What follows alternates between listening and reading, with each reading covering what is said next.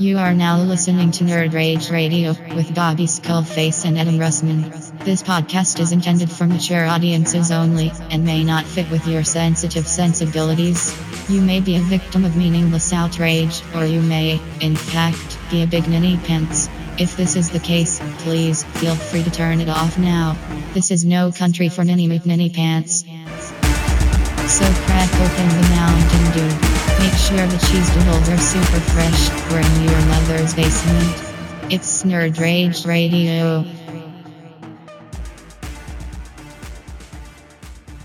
Episode 98 of Nerd Rage Radios.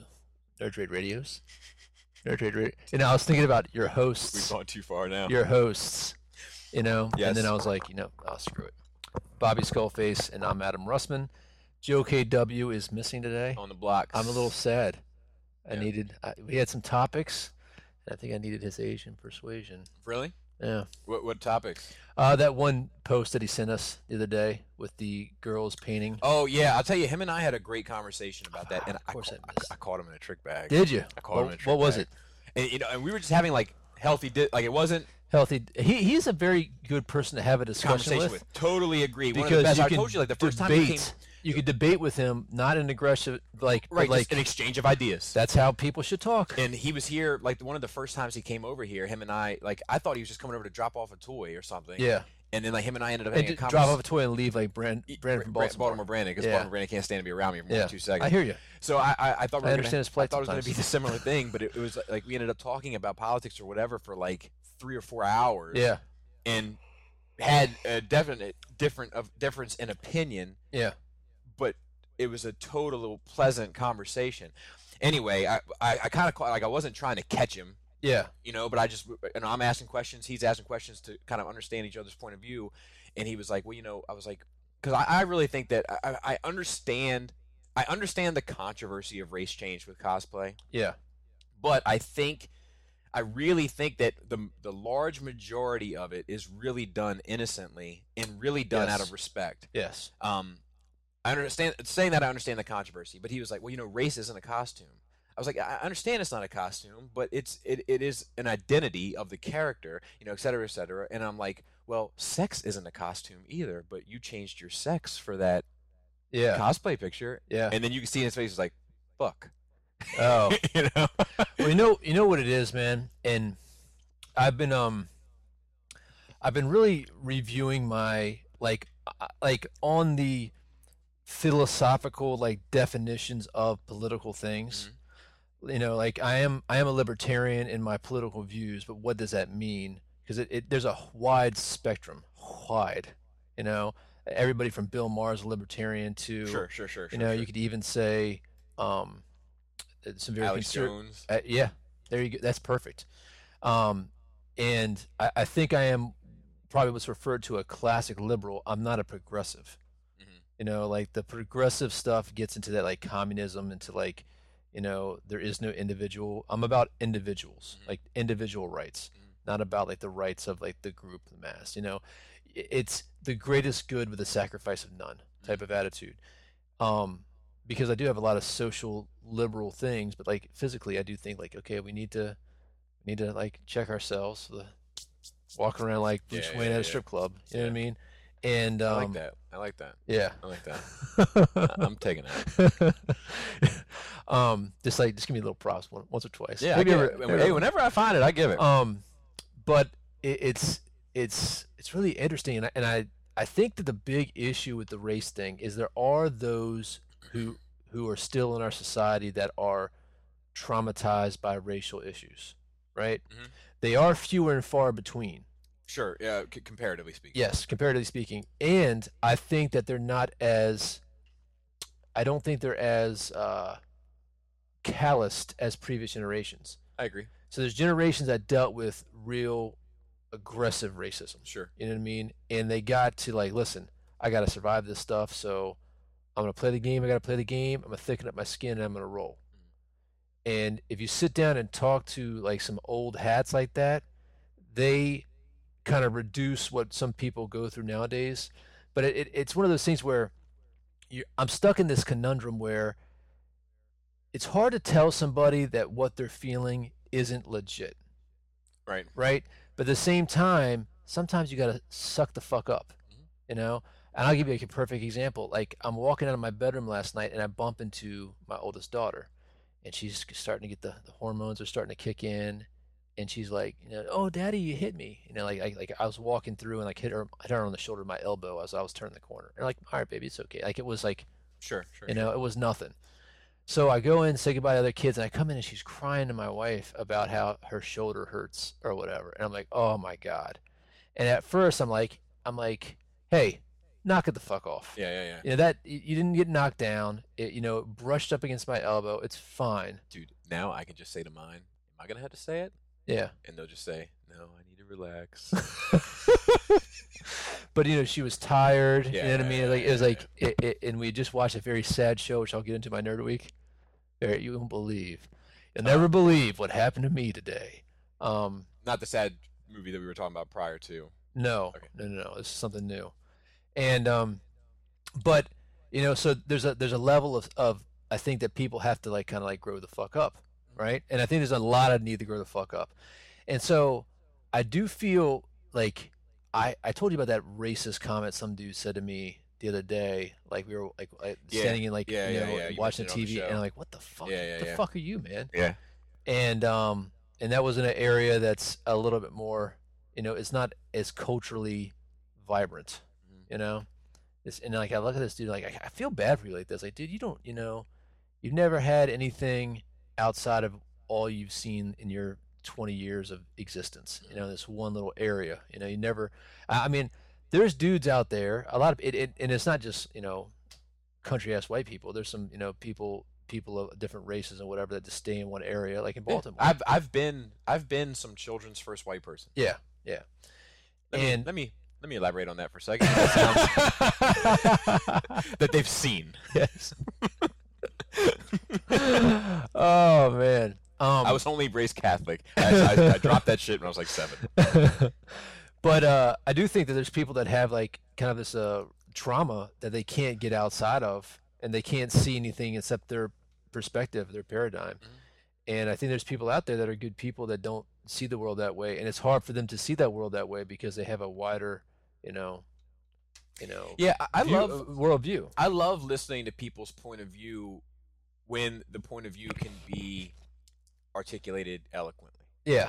Like I learn a lot from listening to you. I learn a lot from listening to Joe. I learn a lot from listening to like just hearing that point of view. And then like I do like even if I for the sake of learning more debate it with you tooth and nail, I will take nuggets of it and apply it to my own worldview. Yeah. Later on. Or I'll use it a lot of times I'll use it and just and the contrarian in me will use it, and I'll be like, you know what? Today I'm going to argue Adam's point of view, just to learn more about that point of view as I'm trying to prove it to another person, and then I'll end up learning more from it that way. I think like I just enjoy the exchange of ideas. Like I really, really do. Yeah, it's an interesting thing, man, and like I don't know, it's everything can be reduced down. There's these groups can be reduced down to ultimately the individual. You know what I mean? And like, but like, I think we got to a point someplace that, back at one point in society, you didn't talk about the skeletons in your closet. You know what I mean? Like people were, I don't want to say ashamed of them, but were understanding of shame. Yes.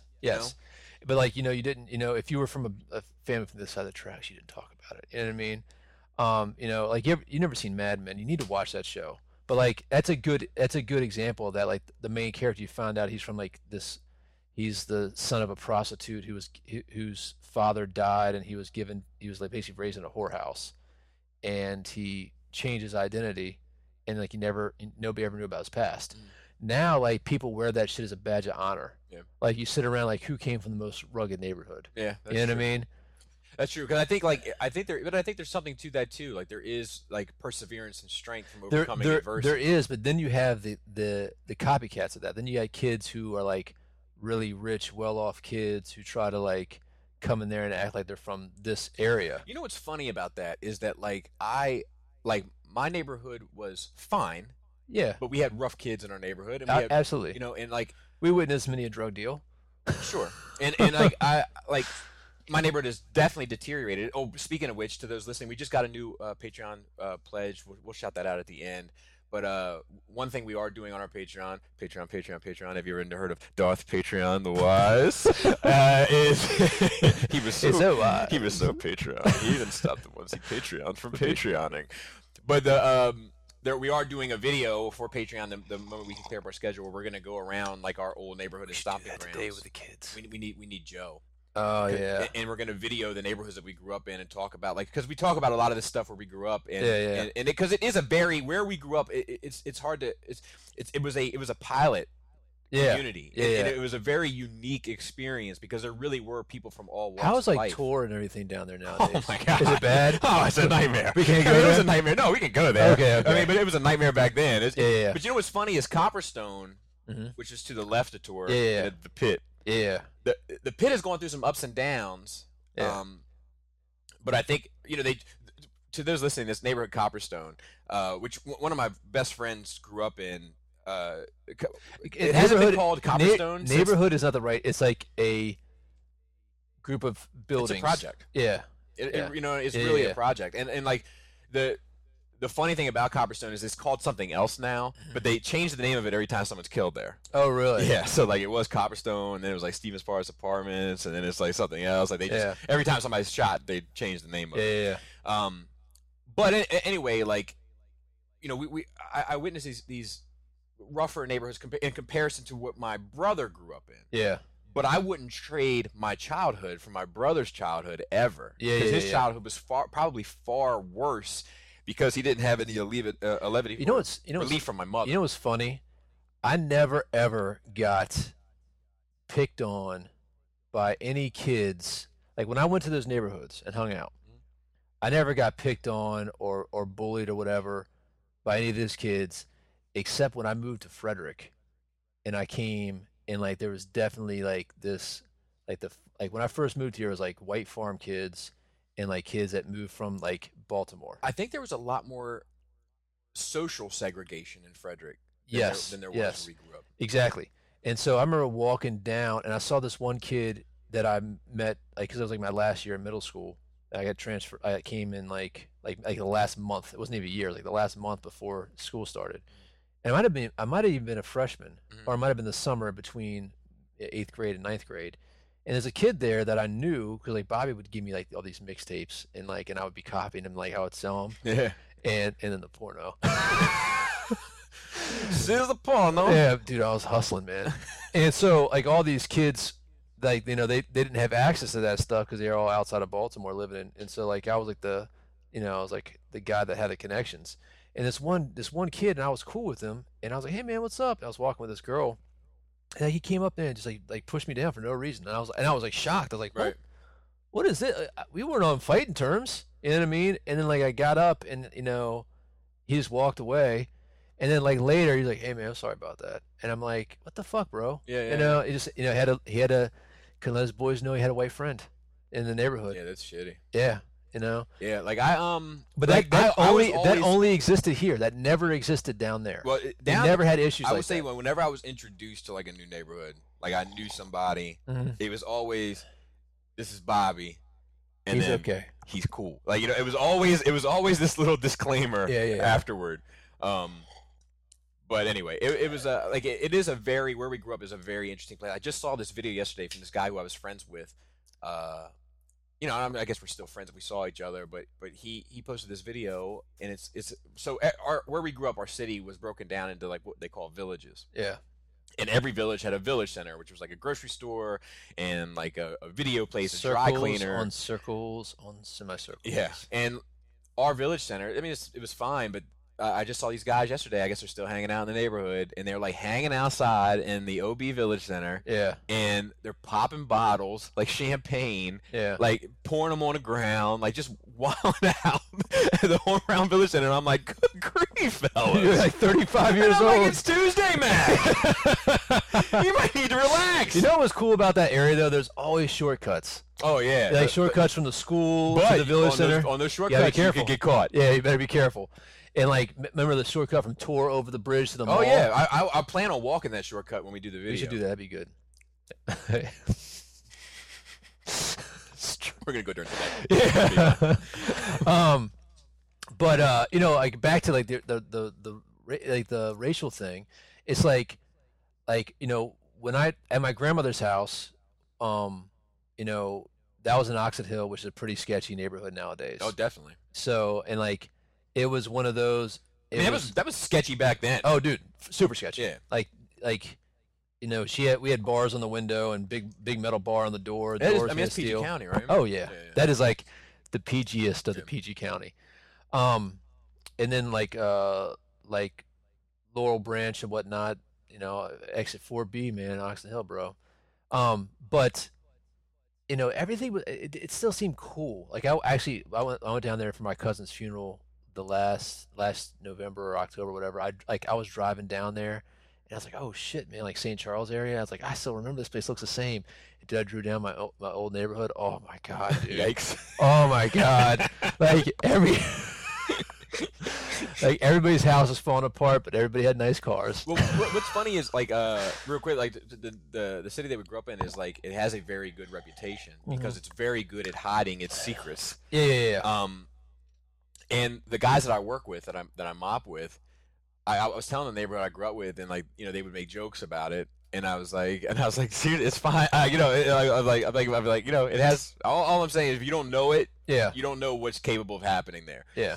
Anyway, we ended up having to mop in that neighborhood one day. Really? Yeah, and it was a light mop, not a heavy mop. Okay. And what's funny about it is like it is going to shit. You know, Yeah. It was bad. My dad moved out because the house behind us got robbed on Christmas Eve. Took the crumb that was too small for the house, Yeah. and then a kid got shot in the like right down like in the loop, right at the end of the loop. Yeah. So. Like that's when my dad moved, and I was trying to tell him, like, look, this shit happens here, like, but you know, they don't know the area. Yeah. So we're going there, but now like way worse, like trash all over, like broken glass in the street, and like they looked at me, they're like, all right, maybe I had it wrong. You know, I'm trying to tell you. Oh, It's man. just where like it's a very like there's a lot of money in the city that we grew up with, so they try to say like they're very good with PR is basically what it comes down to. So is the Section 8 issues? I mean, there's that. I mean, but there was that when I was Yeah, when was we were there. growing up. But I think it's just more, and I think it's also like a lot more renting, which Yeah. isn't necessarily a bad thing. But you add in like the Section 8, they're probably renting through Section 8. You know, it just just deteriorated. Yeah, people only value shit their own. Yeah, You know? and I mean, there's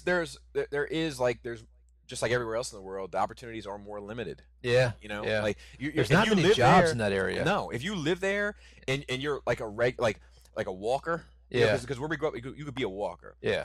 You're pretty much limited to the village center. Yep. Or the mall.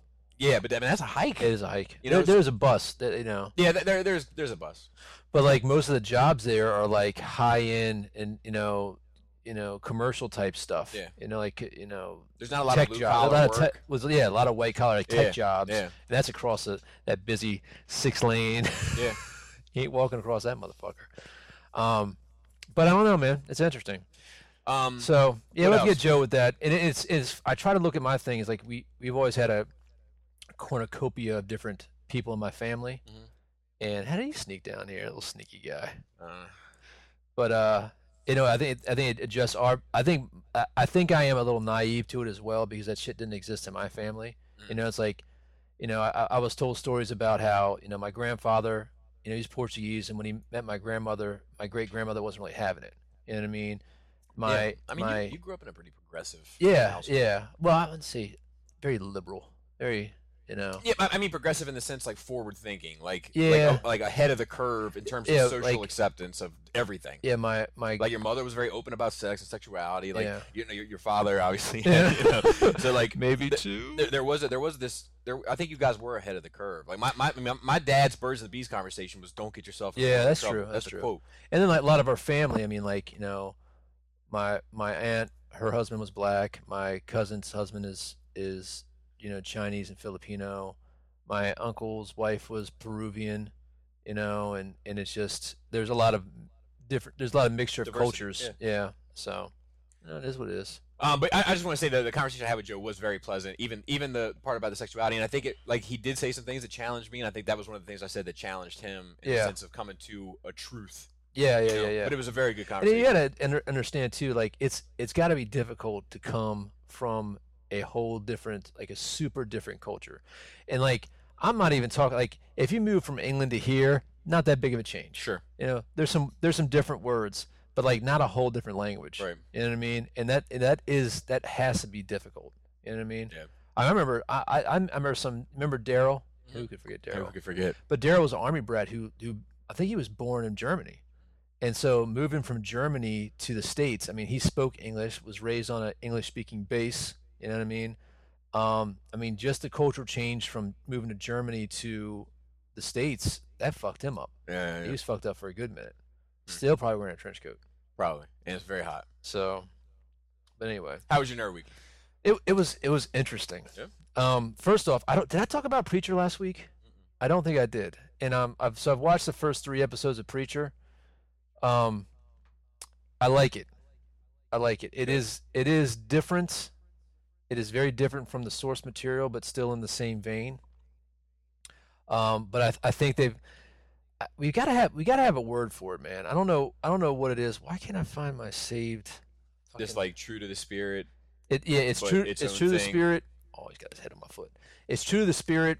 It captures the characters, but it's a different story. Almost like like one thing about Crazy Tom McFarlane that he said is when he did the animation in the movie. Nobody wants to be told the same story. Exactly. So he always changed it up a little bit, and he was fine with that. And it always blew me away because everybody's like, "Oh, this is canon." He's like, fuck that noise." Yeah. Like he wasn't even gonna do the cape in the Spawn.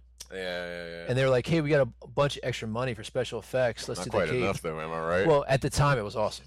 Yeah, it's true. Just go with the joke. I've been wanting to watch that. I have too, actually. I know.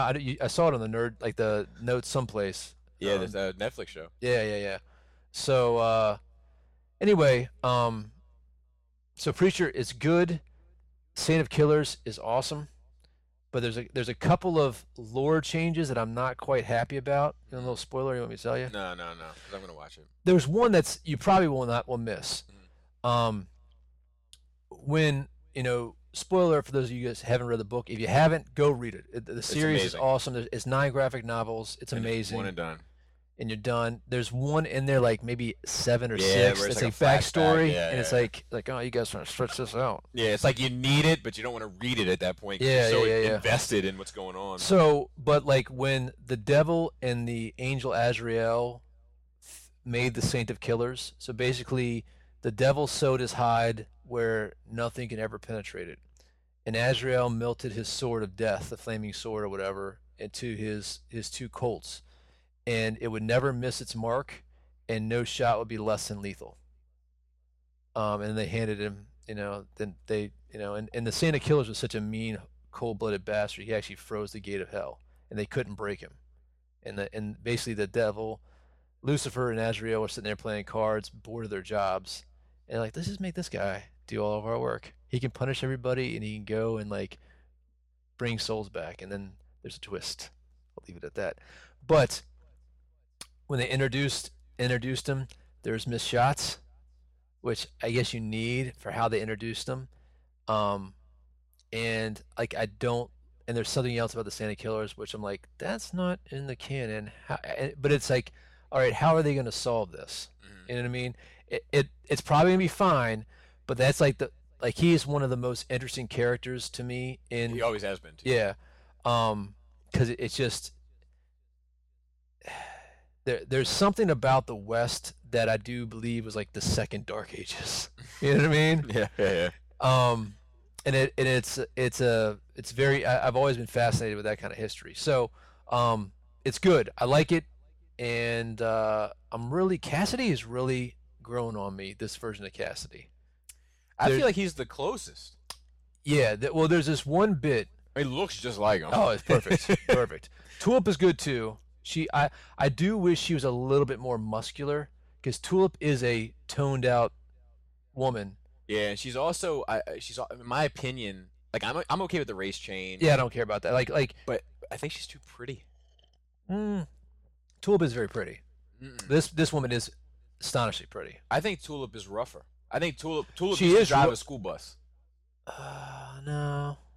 I mean, maybe on some artists, but Tulip is Well, I feel like in Preacher, the best art is always the cover art. yes. And the cover art, that one where she's in like the red mini dress and she's holding the gun out. Yeah. Like she looks like she just quit bus driving last week. She's not fat though. She toned up. No. Body wise, no. I'm talking about face wise. Like she's seen some shit. Yeah. Oh yeah. That's yeah. what I mean. I hear you. Like 30 going on 50. I think Preacher's perfect. I don't know yet. Like his look is perfect. Look is good. Yeah. So it's good. There's some stuff in there a little bit more. It's fleshing them out a little bit, but it's good. I like it. But there's this one bit, like this little thing. I'm gonna ruin it for you. It's nothing special. But at one point, Tulip gets blood in her mouth, right? Mm-hmm. And she can't get the taste out.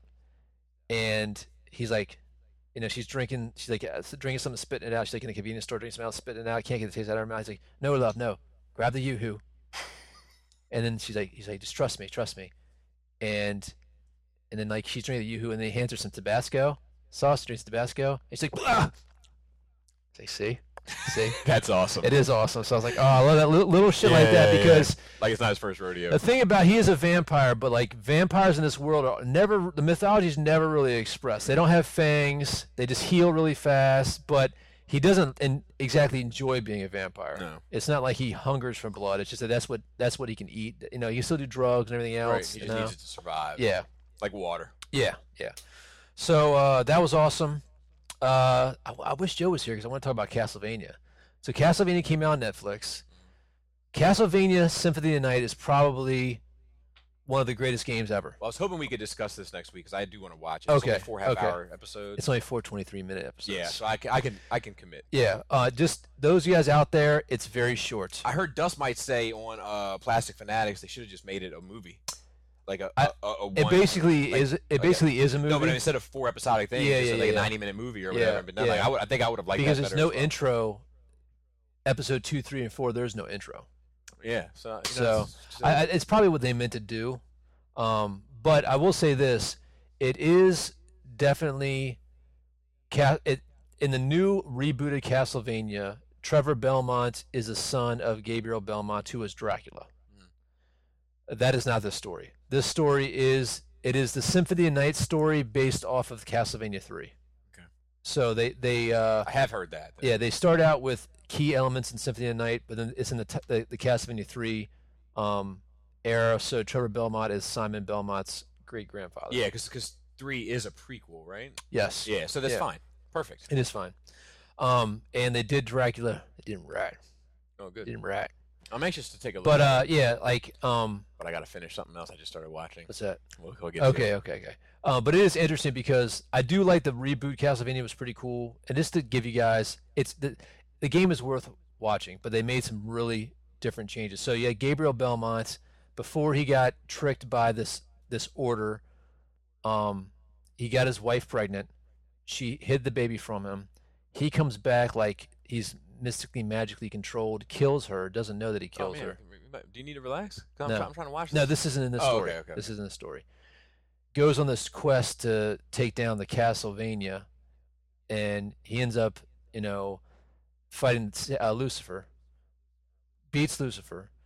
The head of his order actually becomes Death, Angel of Death, and then he loses his soul somehow, right? And then there's an extra bit where this vampire turns him into a vampire because there's this ancient evil that the castle's there to stop. Like this ancient demon that's older than anything else. He goes there, steals the power from the demon, so now he becomes a more powerful vampire. Mm-hmm.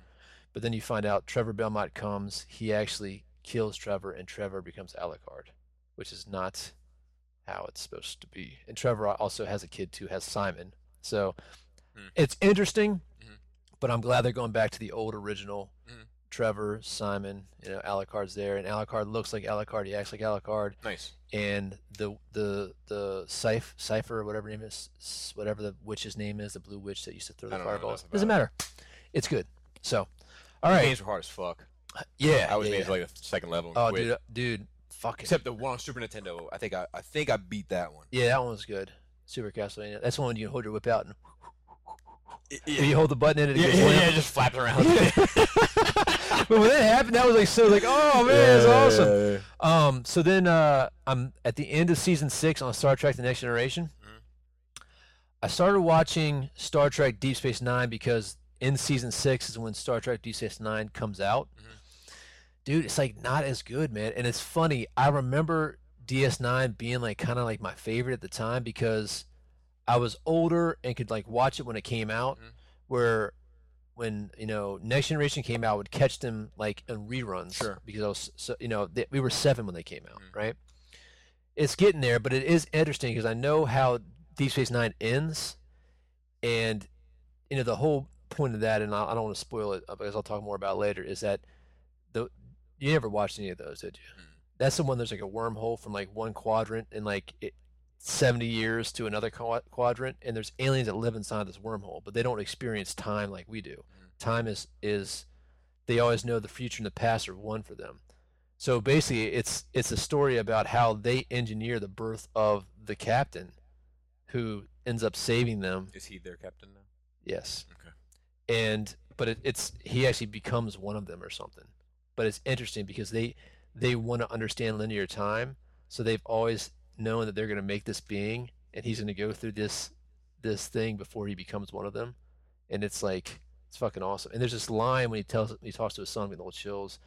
He's like, "I'm going to go away," and he's like, "I might be back. I might be back in 100 years. I may be back in 50 years. I might be back yesterday." Nice. Yeah, because it's really hard getting into it right now because it's very slow. They're trying to build the characters, and there's some good parts because you do have crew members from Next Generation that come in, like Worf, the Klingon, comes in and whatnot. And so I want to do that for a while, and then I want to do Voyager, but I got one more season of the original Star Trek to come out. And then last but not least, for my shows, so the kids have been getting into Star Trek as well.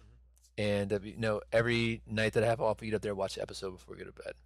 And they're like, "Oh, we don't want to watch Star Trek tonight. Let's do something different." So I'm just like, I'm on Netflix looking for something, and I can't find anything.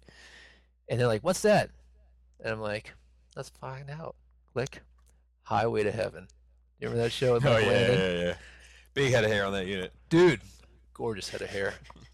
Gorgeous head of hair. Very feathered. Can't stop looking at him. Very feathered. Handsome man, that Michael. You know what's interesting, man? He died, right? Like he had died. cancer. Yeah, He had cancer. Because he was like in Little House on the Prairie or whatever too. He's like the dad or something. Anyway, dude, it was fucking awesome. It's interesting. Well, first off, it's interesting watching something because this was like in '84. So this is probably the oldest show that I've watched recently that my grandmother used to watch it. I don't remember much about it. Like, he's an angel and he's a little buddy that used to be a retired cop and whatnot. And they kind of had these misadventures and God sends on this path to help people out. Okay. It was a wholesome family thing. The kids were instantly hooked. I was like blown. I was like, because at first I was like, let's see how long this will last. Right. Right.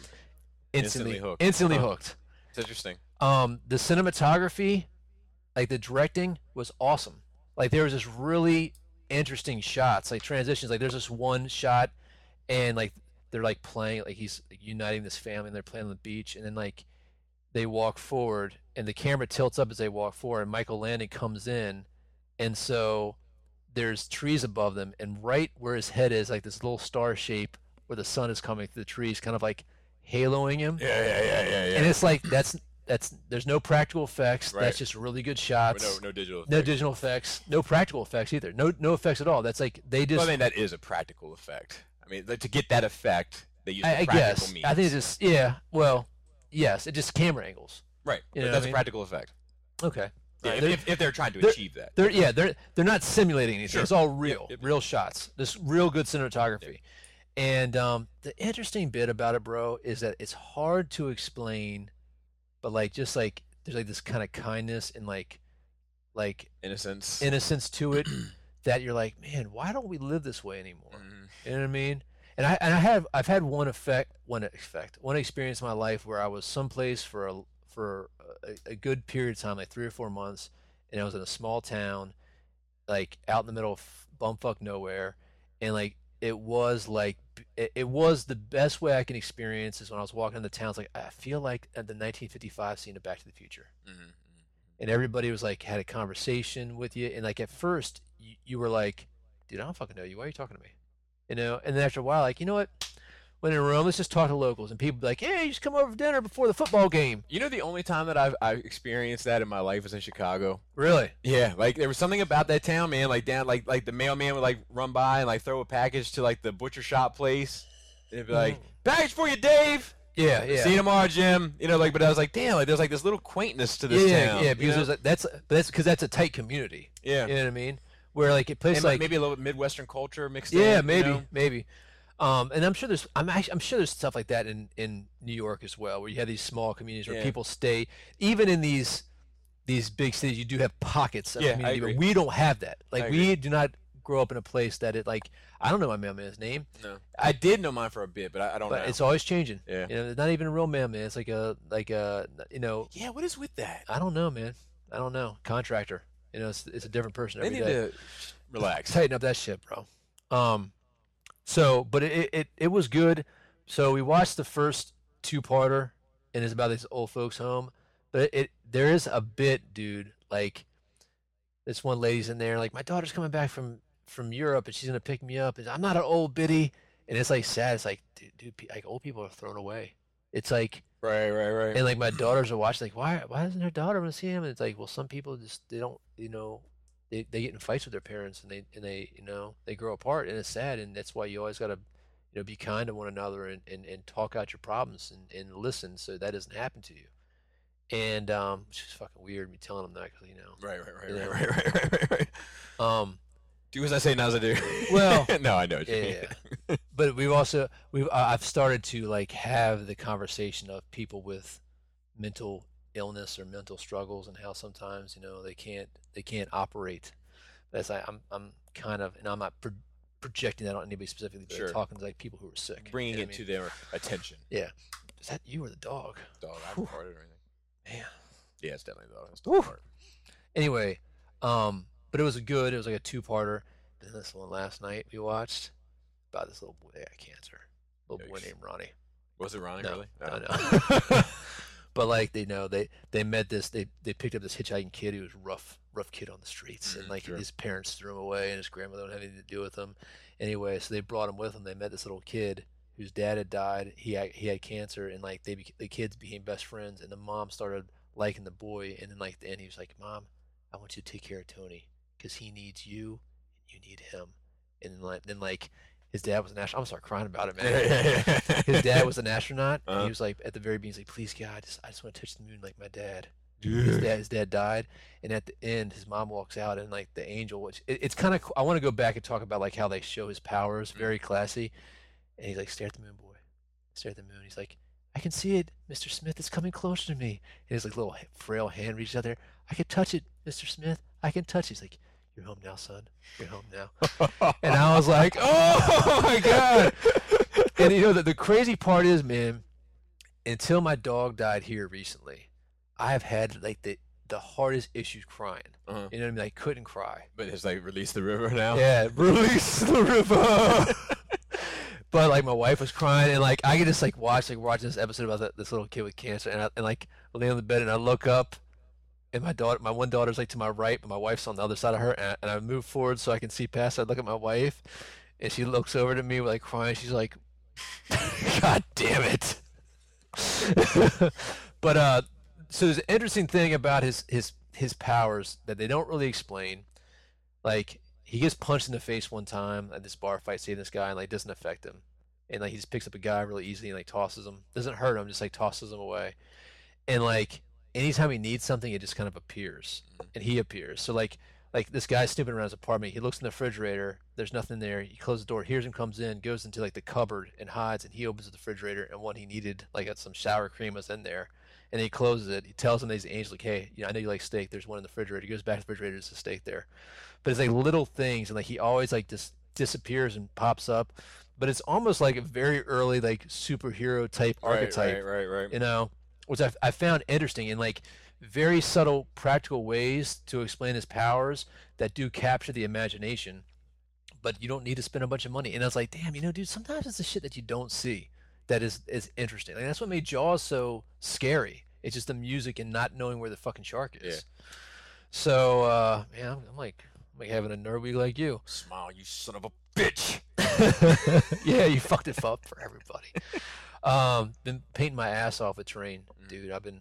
Yeah, I saw that picture didn't do that piece justice. 'Cause that looked a lot better in real life. I did this other one where it's like it looks like a little Death Star. But you gotta.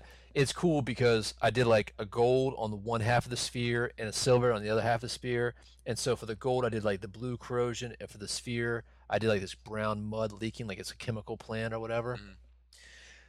We're taking him out a whole new door. And then last but not least, Spider-Man: Homecoming, which we can jump in when we're ready. Later But on. good nerd week, all in all. Fucking Good. Highway to Heaven. Now I gotta watch all 5 seasons, man. I wanna I'm gonna save this one part of my nerd week for last. But so first of all, we organized episode 100. Yep. So that's a thing that's definitely gonna happen. I guess we'll try to do some videos. Last of it. episode. I'm trying to hit last one, so we're gonna go out with a bang. That's right. I've actually I've organized like on a side note, like just some special guests to pop through. Really? Like try to make it like a thing. Like we're gonna eat dinner together, the 6 of us or whatever it is. Yeah, the 6 of us.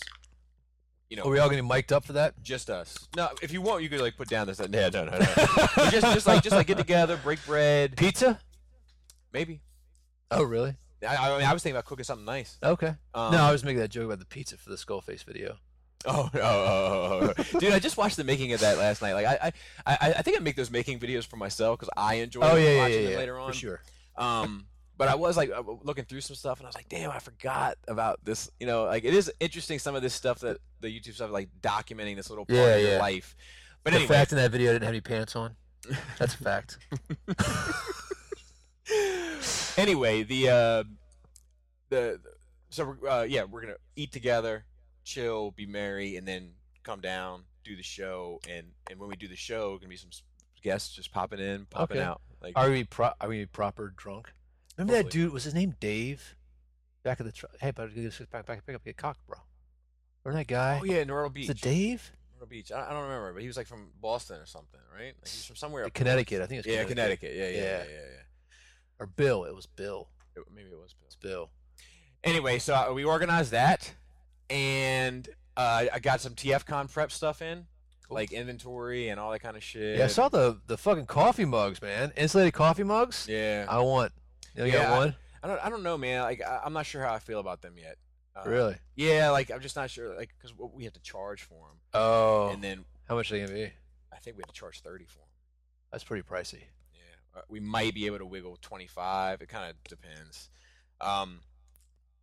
Let's see what else. And then I started watching this show on HBO.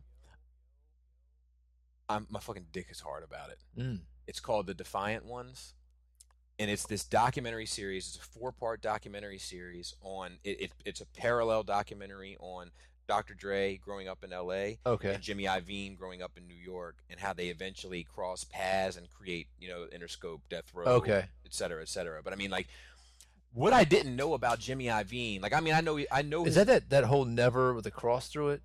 Like something that Dr. Dre's doing right now? There's like the word never, and there's like a line through it. Oh, I don't know about it. But like, I know about Jimmy Iovine once he became like whatever he is at Interscope. Yeah. Like, and he was involved with Trent Reznor and Nothing Records and Yeah. Marilyn Manson and Eminem and Dr. Dre and to an extent Death Row, to an extent Aftermath, to an extent Shady Records, et cetera, et cetera. Yeah. I knew he had his fingers, no doubt, and Gwen Stefani, and I knew he's had his fingers and toes in all these projects. But what I didn't know is this motherfucker in his early 20s was fucking recording for John Lennon. Oh, really? Recording for Patti Smith, recording for Bruce Springsteen. Like, I had no fucking idea. Like, this dude is entrenched in this shit. I have a whole new level of respect for him. But the editing in this show, arguably the best editing I've ever seen in my life. Really? In my life. Huh. It's astounding. It's on HBO? Yeah, the Defiant Ones. Highly recommend it. Even my wife, who like doesn't give a shit about music. I mean, she used to, and she kind of like has this passing interest in it, but she was glued to it. Like, she was like, she goes, should we do another episode? And it was like late, and we both had to work the next day. Yeah. And then the worst, and you like talk each other into making bad decisions. Yeah. It was fantastic. I did clean Like up that third child, am I right? Yeah. I did clean up my basement a bit. Organized the 40K table. It looked better a couple days ago. I'm gonna come in here with some glue one day. Please, Yeah, please, make that happen. And I finished writing the new song, which I would like to give you a sample of, but we had to go off air for just a second. Oh, right now? Yeah. He wasn't kidding. So I'm looking, and I'm liking. It is about like all the shadiness above the fan level. Yeah. You know, and people don't know just how shady it gets. Man, it's interesting because I've had experiences where you think something's going to be a certain way, right? And it's even like that. It's even like that on. I haven't really experienced that on the 40K tip, but like I try to stay away from that shit now. Like I don't want to be like Beer and Boulder's 40K, even though we were getting some good numbers there for a while. Like we started dipping into this thing, and I'm like, you know what? I don't want to do this anymore. Like people want to call up and talk about their fucking tournaments or this, that, and the third, and I'm like, you know what? This isn't what it's about. This shit is about me hanging out with my bros, drinking beer, rolling dice, and playing games. I don't want to be in this business. Yeah. You know what I mean? Because once I've been down that road before, and once your hobby or your passion becomes your business, you don't want to fucking do that shit anymore. And it's very difficult to separate that. But yeah, then the backstabbing starts, and the fucking and the guys, and you know what? You can't really blame some people sometimes, because that's how they feed their families. Yeah. You know? Yeah, and that's some of the situations in this. Yeah. But like there is just a lot that like people aren't privy to. Yeah. And I can't, it's not my place to make people privy to it. Yeah. But there's so much shadiness that goes on behind closed doors that I'm seeing on my level. So I can only imagine, it's like I saw a little bit of shadiness on the level I started, and then a little bit of shadiness the next level. And then whatever level I'm at now, I'm seeing way more shady. I can only imagine. Yeah. In a fucked up thing, you've experienced this to an extent as well, as you get these guys, and it happens both ways. So you get guys who are above you when you start, and they don't have your time of day. Mm-hmm. And then all of a sudden, they're your best friend because they see you up and coming. And it's always about you're in that world and like YouTube, social media, anything. It's the popularity contest. Mm-hmm. So whoever I can hitch my wagon at a time, either somebody's pulling you forward or somebody's dragging you. Mm-hmm. And that's all that exists to these people. There's nothing about working together and like positive synergy. Like you think they act like that's what it's about, but that's not. And that's one kind of cool thing about like the Cool Table gang is because we're all so varied, it's like multifaceted. Yeah. We can shout each other out, but we're not ever trying to like, ride each other or slam each other. It's like, hey, you do you, man. Yeah. We'll get together, have a beer and whatnot. Yeah.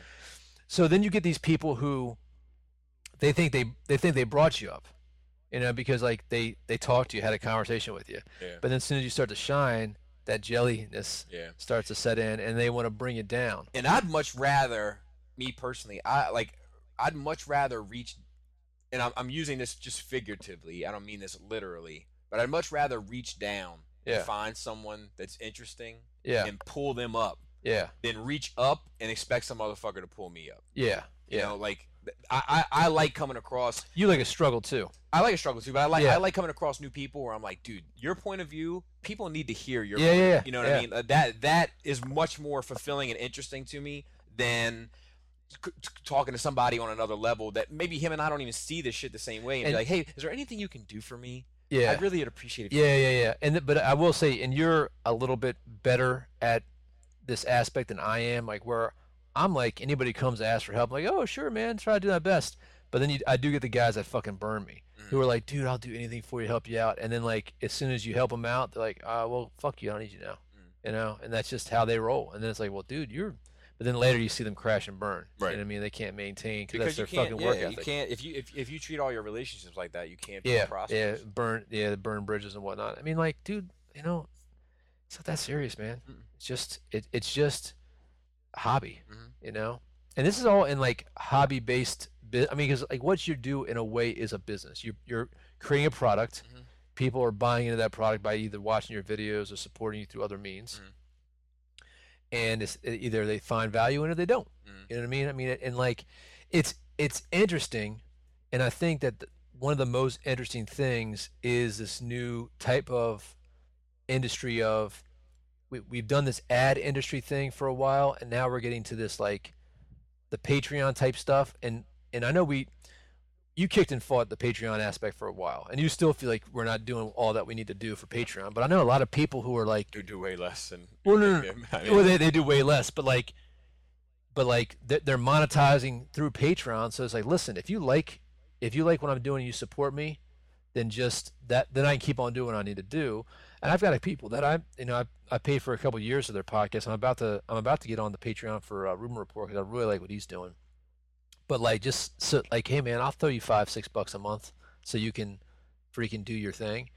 And then I feel like, all right, if I have a budget of $50 a month for this type of stuff, and that's getting me 5 good podcasts or 5 good shows that's entertaining me, I'd rather spend that than spend $100 on cable. You know what I mean?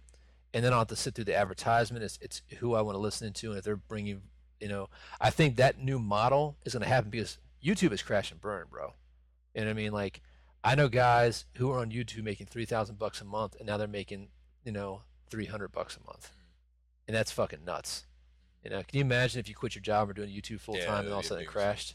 Yeah, it's crazy. Mine is still on an upward swing, so it all seems. Yeah. Like my experience has been so different. You haven't plateaued for your subject matter. Yeah, not you know at what I all. mean? So but yeah, it's. Well, what do you say what is the highest subscriber toy review channel out there that you are familiar with? Not a shout out. Just give me how many people they have. Oh, I don't know. I really have no concept of it. I think that Imgo is the highest Transformer reviewer, and he's got 200,000 some, I believe, somewhere in that pocket. Yeah.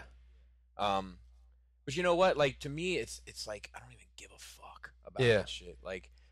What's interesting is that you have these guys 200,000, 100,000, whatever, and they've been doing it forever, and they have this reputation, and their reputation is usually built on good shit. A certain level of professionalism, a certain level of efficiency with transformations or whatever the case may be. But my voice is mentioned with that crowd, and my numbers don't match. Yeah. But it's the gravity of what I'm saying, and I'm good with that. Yeah. Well, at one point you have to make a choice on the political tip. Are you going to stay with what you're doing, or are you going to establish a relationship with these companies to have a higher yield of stuff? I think most of them already burned the bridge. Yeah. To be honest, yeah. It's no point even trying. Well, I mean, that's the thing. It's it's. I mean, to this day, people think I hate Keith, and I buy most of their shit. Yeah, I believe in Keith. Yeah, and he just did something recently that I think is gangster as fuck. Yeah, and I'm all about it. He doesn't. People don't realize how much I'm in his corner. Yeah, but I can't say something's good when it's not, regardless of what I feel about. And it's very few and far between where you get a person. In my experience, I've had one guy who, with stuff like that, who's appreciated it, and I've had 10 guys who've they're like, oh, go fuck you, Yeah. And it's one of those things hey man, listen, bro, your job is to make a good product, If you fail to do that, it's only going to deteriorate your company in the long run. Yeah. So, it's funny. I got a buddy of mine who does something similar to you, and he had beef with this dude for years. He had a good relationship with this guy. The guy's product started going down. He mentioned that. The guy was on some fuck you shit.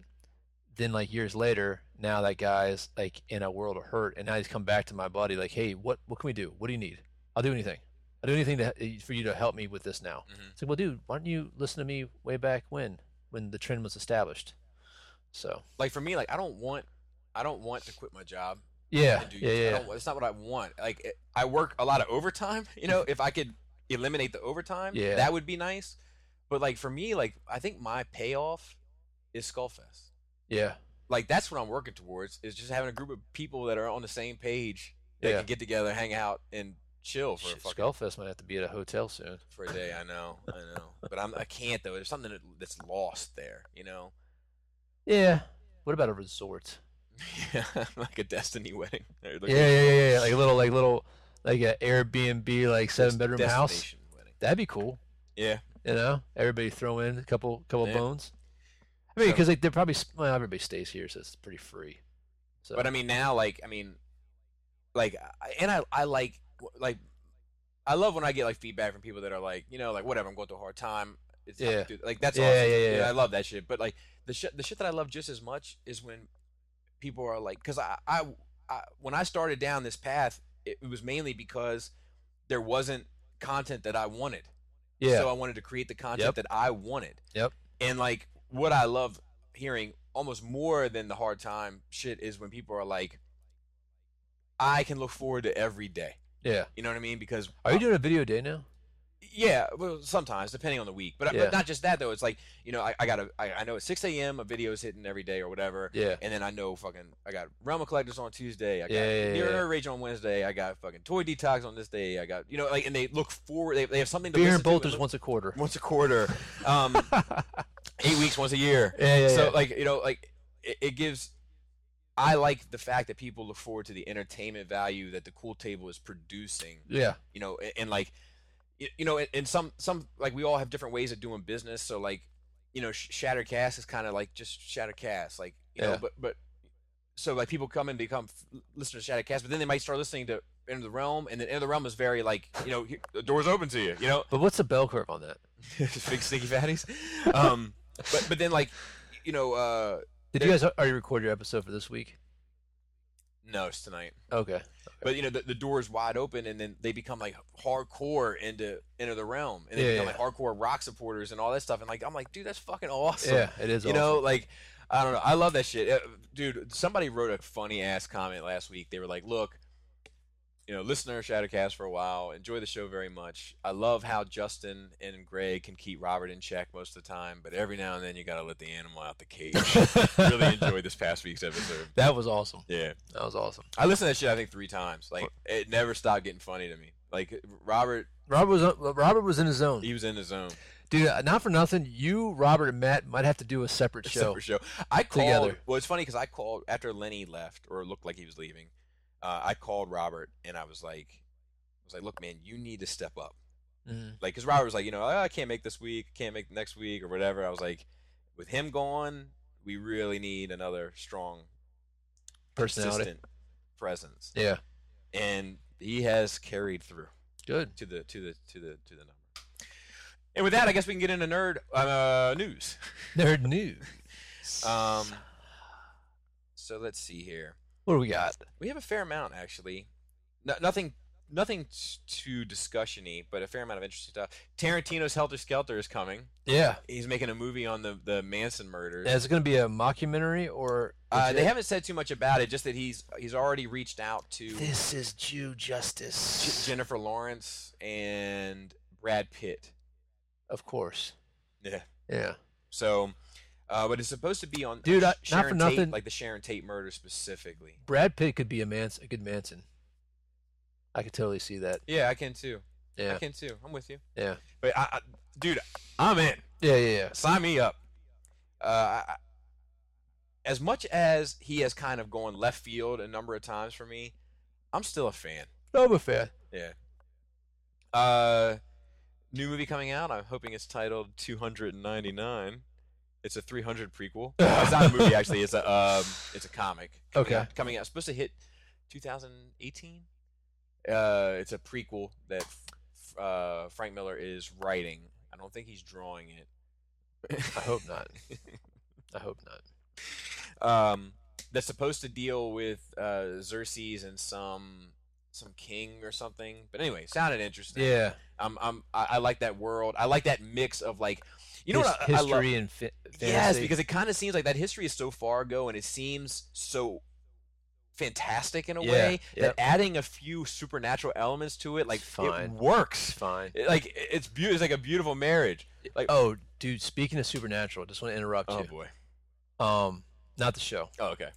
There's this guy who wrote this book. He's an ex-cop, and the book is called Missing 411. And it's about all these people who disappear, like in the wilderness, but to the point where it's not just lost hikers. Like people will disappear. There'll be search parties, and then they'll be found like dead, like on the trail that people walk down 1,000 times. And like they'll be found, and their shoes will be on top of their clothes, neatly folded. Wow. Like really weird shit. Or they'll be found and like they're oxygen deprived. They died of like asphyxiation, but not drowning. Like they were in space. Huh. And statistically, it is like the numbers are so crazy, like thousands and thousands of people, and like there's other weird things that happen, like when these people disappear, like these crazy storms come out of nowhere, like 100-year storms. Um, this other kids missing, found like there's one dude that was found 14 miles from where he was missing, like in less than 6 hours. Like there's no way that he moved through rugged terrain, right? And he's done. I think this is his fourth book, and he's doing a movie. I want to watch the movie, but like I was listening to a commentary on it, getting fucking freaked out. But to the point where he interviews like park rangers and other people, and they're like, "Listen, we don't want to talk about this." Like they know there's something like some kind of phenomenon, and they don't want to. Like nobody wants to talk about it. There's been incidences where, like people are coming in, and there's like SWAT teams coming out of the woods, like all tacked out, like FBI shows up, like some fucking like X-Files type shit, and like what the fuck are these guys doing here? And then like it's like as if they're never there. But the movie came out I think in April or May, and I don't know if it's on Amazon, but I want to watch it tonight.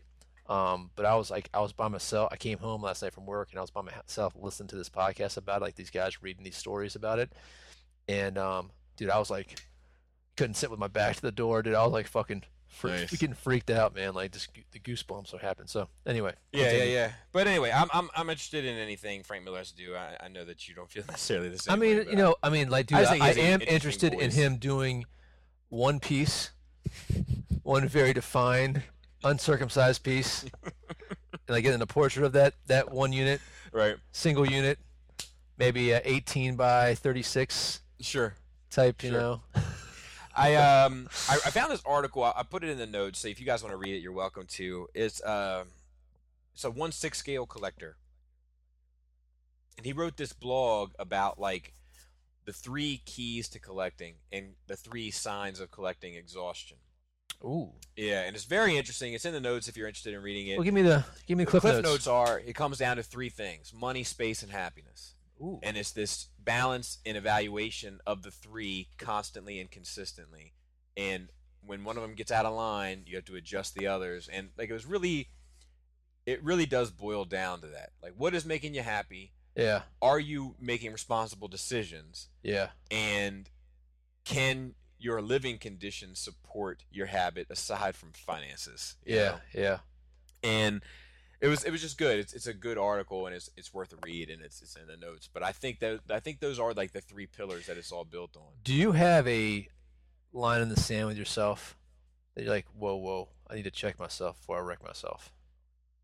Not a definitive line. It's very fluid because sometimes I'm up and sometimes I'm down, but it all ends up leveling out. Yeah.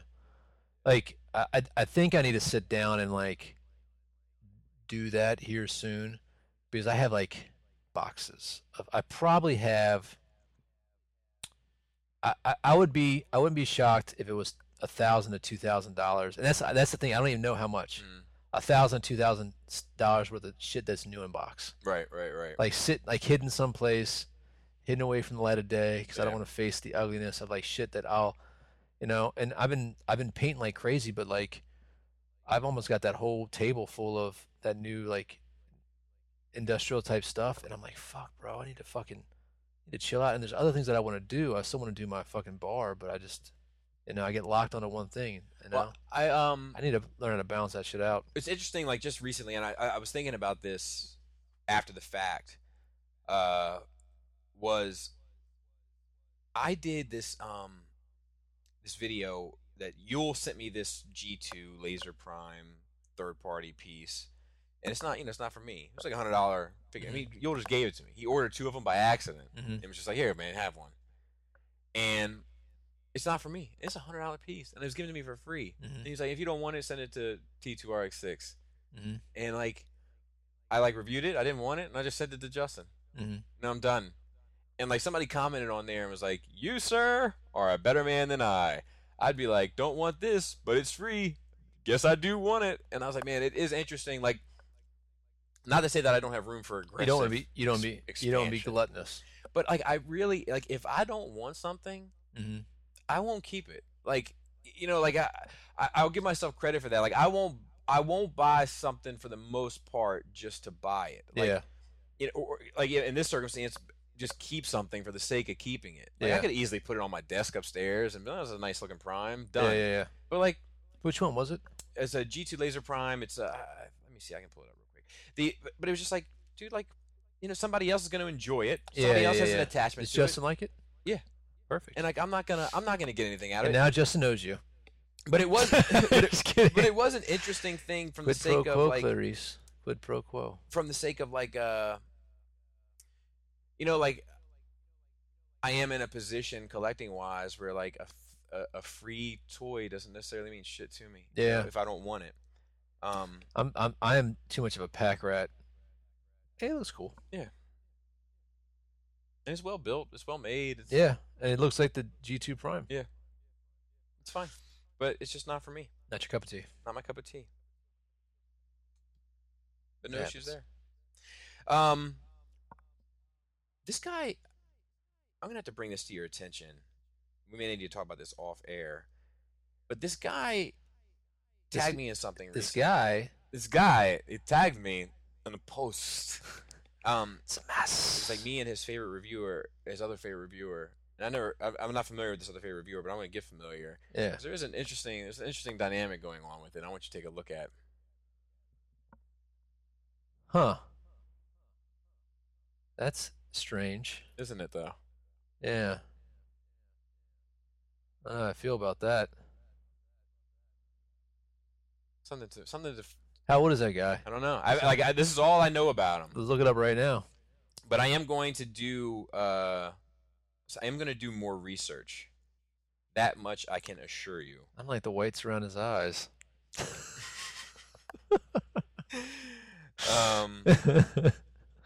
Oh man. All right, that's cool. Yeah, but yeah, cool. Let's see what else.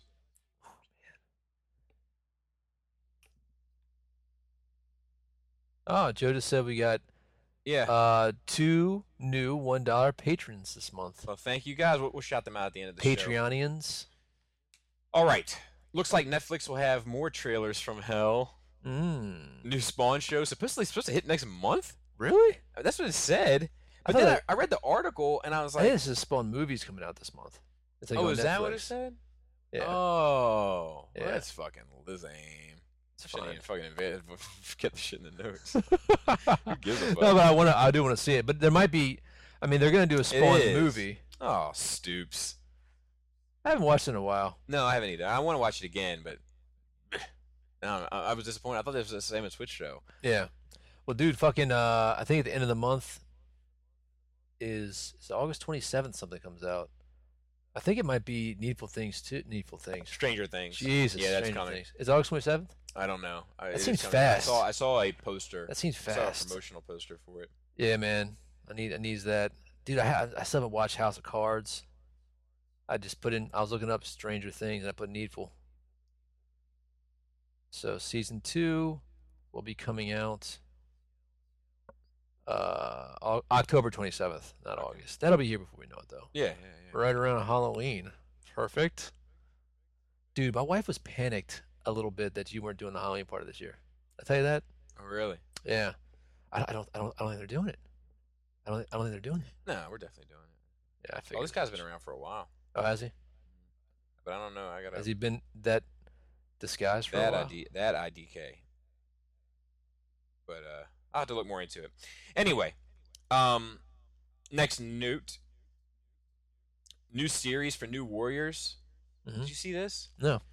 So Oh yeah, Squirrel Girl's gonna be in it, yeah. and she's an AT&T chick, which kind of dig her. See, you're gonna Not hop on right. board now. Yeah, just because I like her. So it's a straight to series by Freeform. I don't even know what that is. I don't know what that is too. That is one thing I find irritating. Like all these Marvel shows on all these different platforms. Freeform, I think, is a downloadable thing. So it's coming out, but either or, I'm just like, dude, what the fuck? Keep this. I hate that we have some shit on ABC. Isn't there Yeah. some shit on another channel, Fox? There's an X-Men show. Well, the Legion. And then what's Cloak and Dagger on? Oh yeah, Cloak and Dagger is like a teen You drama. know, and then Freeform has this show. Yeah. I'm like, you need to get this shit aligned. You know what? Why don't they just have a Marvel network? And I'd be with that, but you know what? You know what I think I am against? Marvel shows. Really?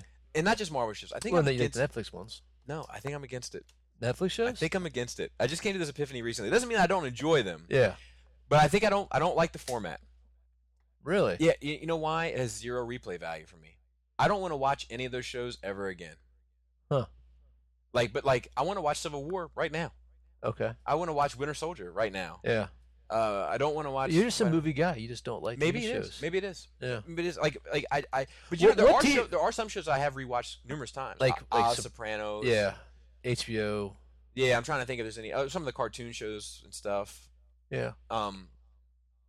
X-Men, Wolverine and the X-Men, not to be confused with X-Men Evolution. They're confused quite often, sir.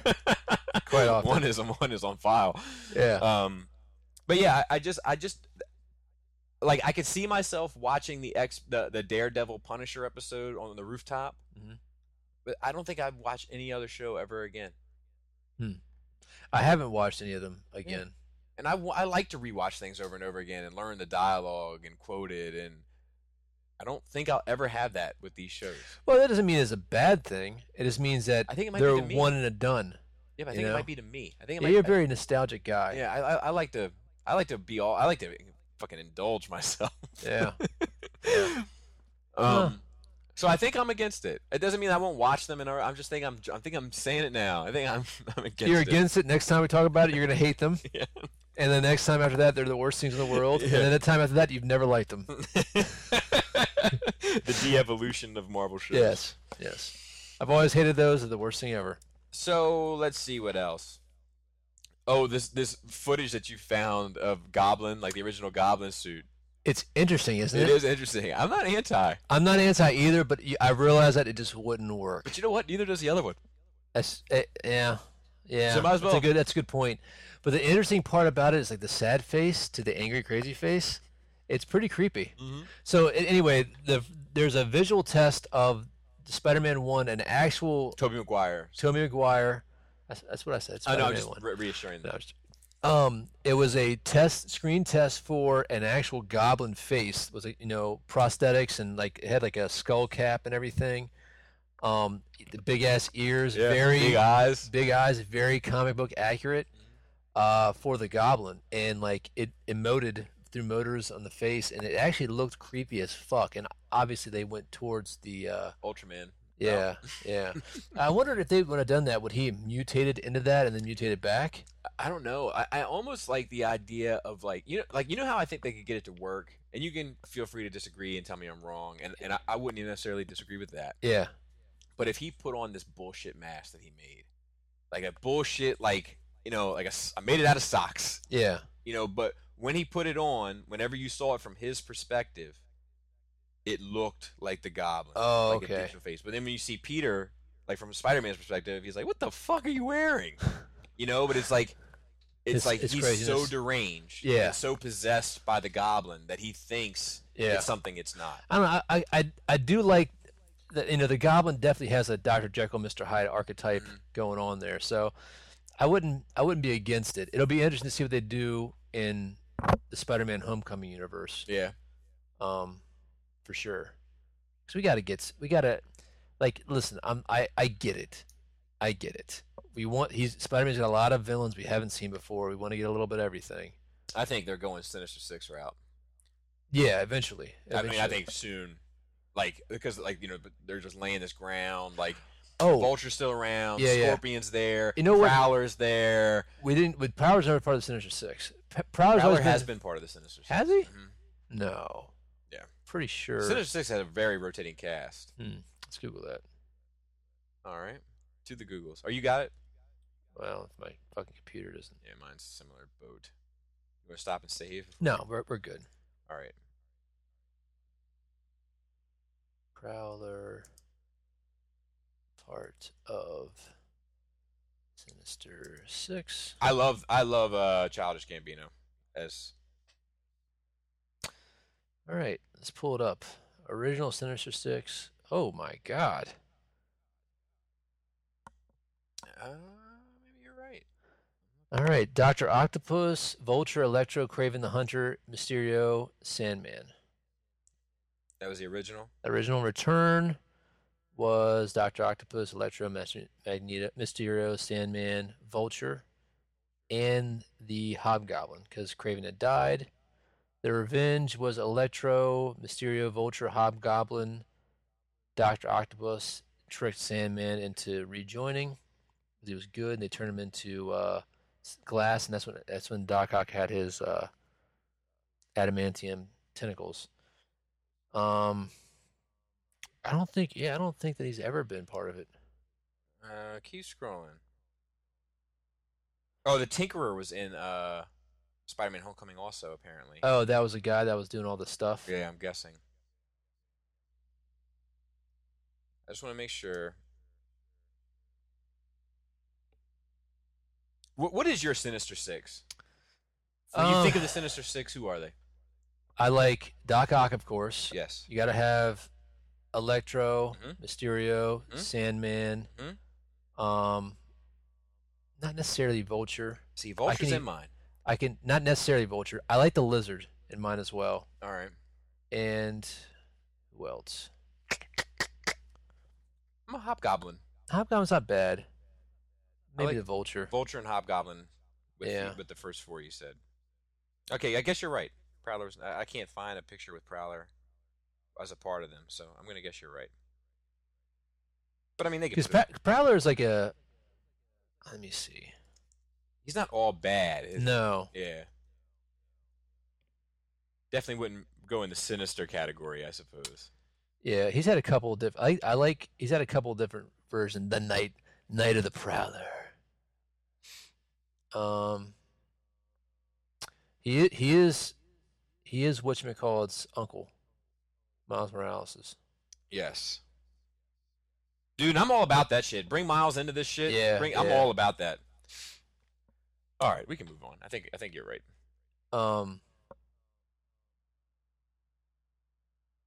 All right, so his first thing was to rob the payroll office of the Daily Bugle, figuring that it would garner him quick publicity. So some people like Kraven in their Sinister Six. Kraven's a weird because Kraven was kind of dead by the time we. I'm not a Kraven in the Sinister Six guy. Yeah. All right. Next note is animation by Gaslight. Gotham Gaslight is getting its own movie. That'd be cool. So that's cool.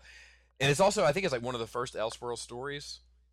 So like, if they start here and they're like, look, we're doing Red Sun. And This is a movie? Yeah, animated. Okay. But that's cool. Haven't they done some Elseworld animated stuff already? I don't know. Have they?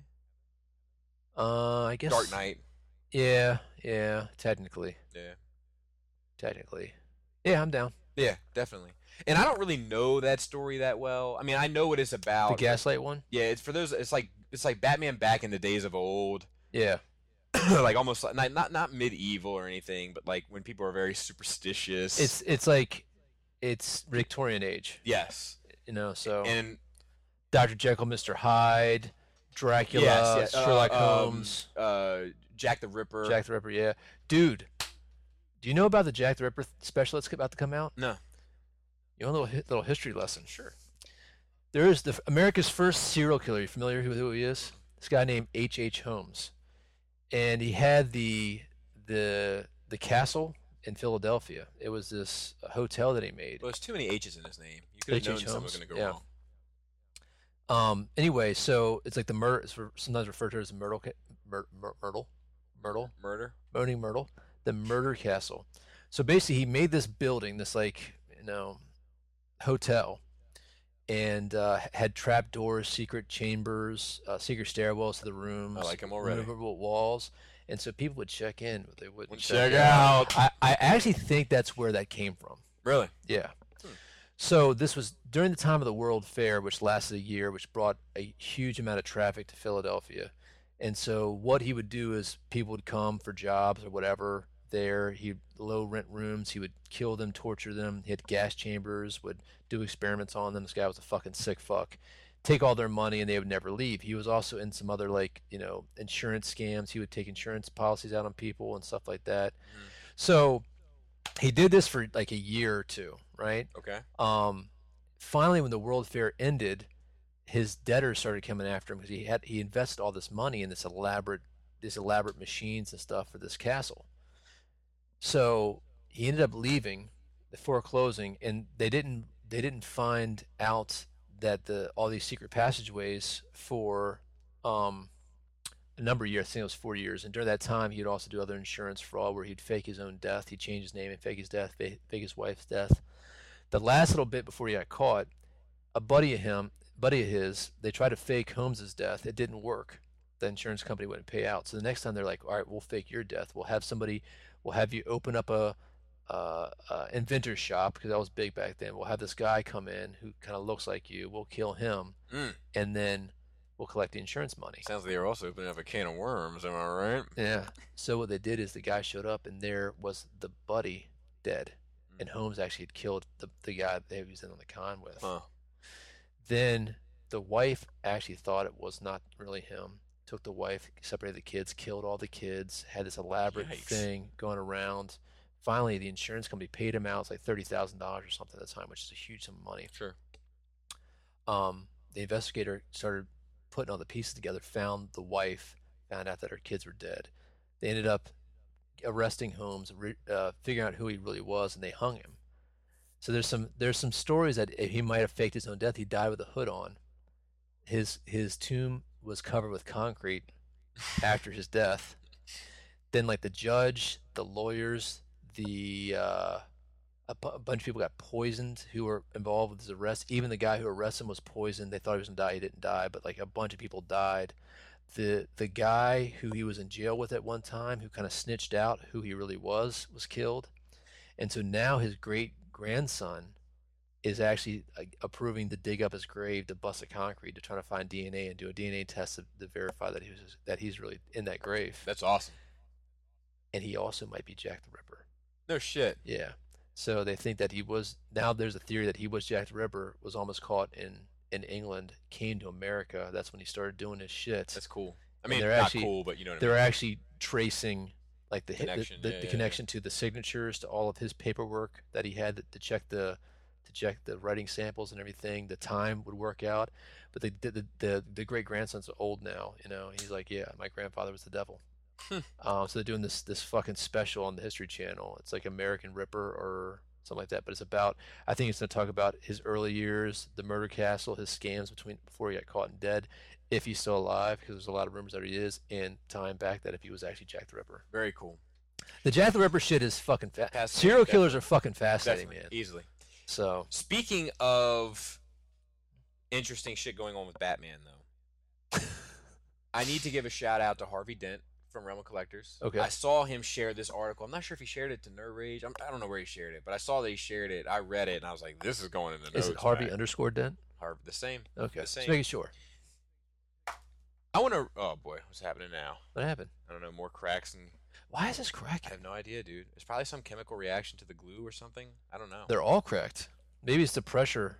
Maybe. I think there's like one that isn't. This one is not yet. Huh. I'm going to read this article in its totality. Maybe there were too many elbows on this table. What are you and Laura doing on this table, Bobby? Never. Really? Never. Yeah, I'd be up for it, but it just hasn't happened. Batman has been a hero for decades, constantly saving Gotham City from madmen and murderers, but take away the cape and noble purpose and he's actually a terror. Someone capable of causing as much damage as he prevents. And seen through the lens of the 21st century, a time when it's understood that vigilante justice is dangerous, Bruce Wayne's actions don't look much more safe or sane than the Joker's. In his next incarnation, they're not. For Batman, White Knight writer-illustrator Sean Murphy created a version of Gotham with real modern-day problems and then let Batman solve them by making him the villain. How? In the comic miniseries Alternate Reality, it's the Joker, cured of his insanity, who sees that Bruce Wayne is just another part of the city's vicious cycle of crime and sets out to stop him. So he knows Batman's Bruce Wayne? I guess so. Or maybe not. Yeah. You know, my main goal was to undo the comic tropes while changing Gotham from a comic book city into a real city, a city dealing with everything from Black Lives Matter to growing wage gap. But rather than writing a comic about the wage gap, I gave those ideas to the Joker, who leads a kind of media war against Gotham's elite by winning people over with his potent observations and rhetoric. Despite the fact that their roles are reversed, having heroes and villains who exist as a response to the current political climate is very much on brand for Batman. For nearly 8 decades, the Joker and Dark Knight have faced off in the comics and on screen, and each time, whether they're brooding or cartoonish, they've come to represent the kind of good or bad guys their audience needs. In the 1940s, when the Joker was introduced in Batman #1, the idea of having a mass vigilante face-punching foe seems like a good way to fight crime, but in the decades since, society has learned that's not always the best course of action. It's sexy to think crime can be stopped with a fist, but the real solution is a lot more boring than that. Education, increased waging, building trust. Murphy says, the line Batman rides between noble vigilante and overzealous oppressor will always be shifting as our society changes. Much like the creators of history's various Batmen have changed with the times, they've also updated the Joker to suit his environs. I don't know. Environment, probably. Yeah. Over the years, he's been a sadistic psychopath and a giggling, greedy comedian, depending on the story and the zeitgeist demands. That's been true in the comic books and on screen. The original murderous conception of the character by Bill Finger and Jerry Robinson had to be toned when the Comic Code Authority was established, etc., etc., etc. Murphy's that we know the Joker is a genius, we know he's relentless, and we know he can play the crowd, so why not make him a politician? Frank Miller modeled him after David Bowie. Chris Nolan showed him as a controlled sociopath. I see Joker as Don Draper.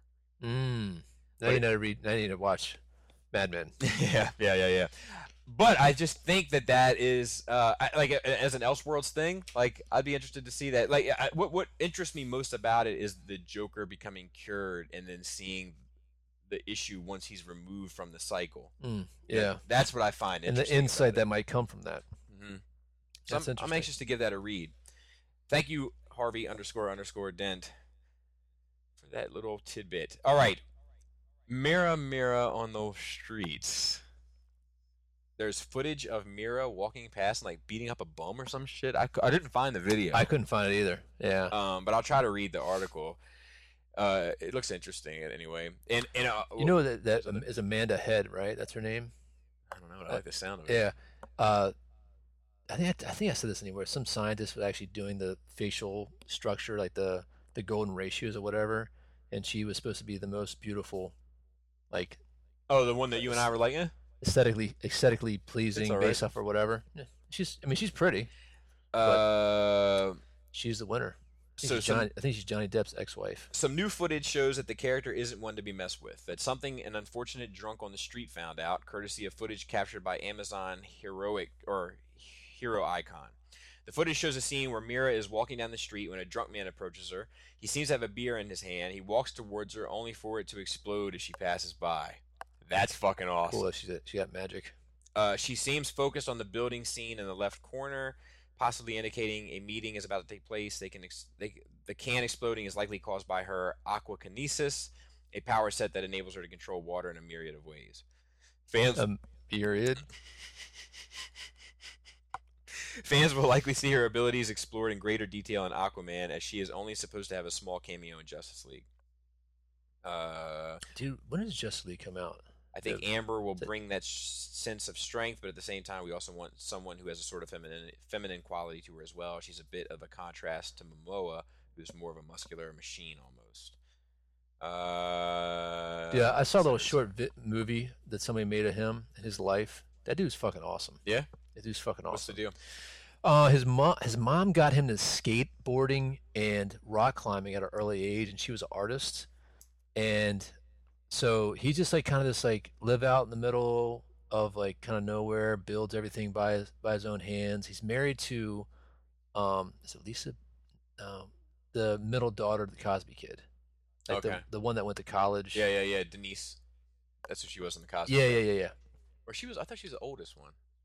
Denise that went to college, the light skinned one. Yeah, maybe she was the oldest. She's the oldest, Denise. But yeah, she's Lenny Kravitz's daughter or some shit, right? Is she? Or she married Lenny Kravitz. Maybe. She married Lenny Kravitz. Maybe at one point.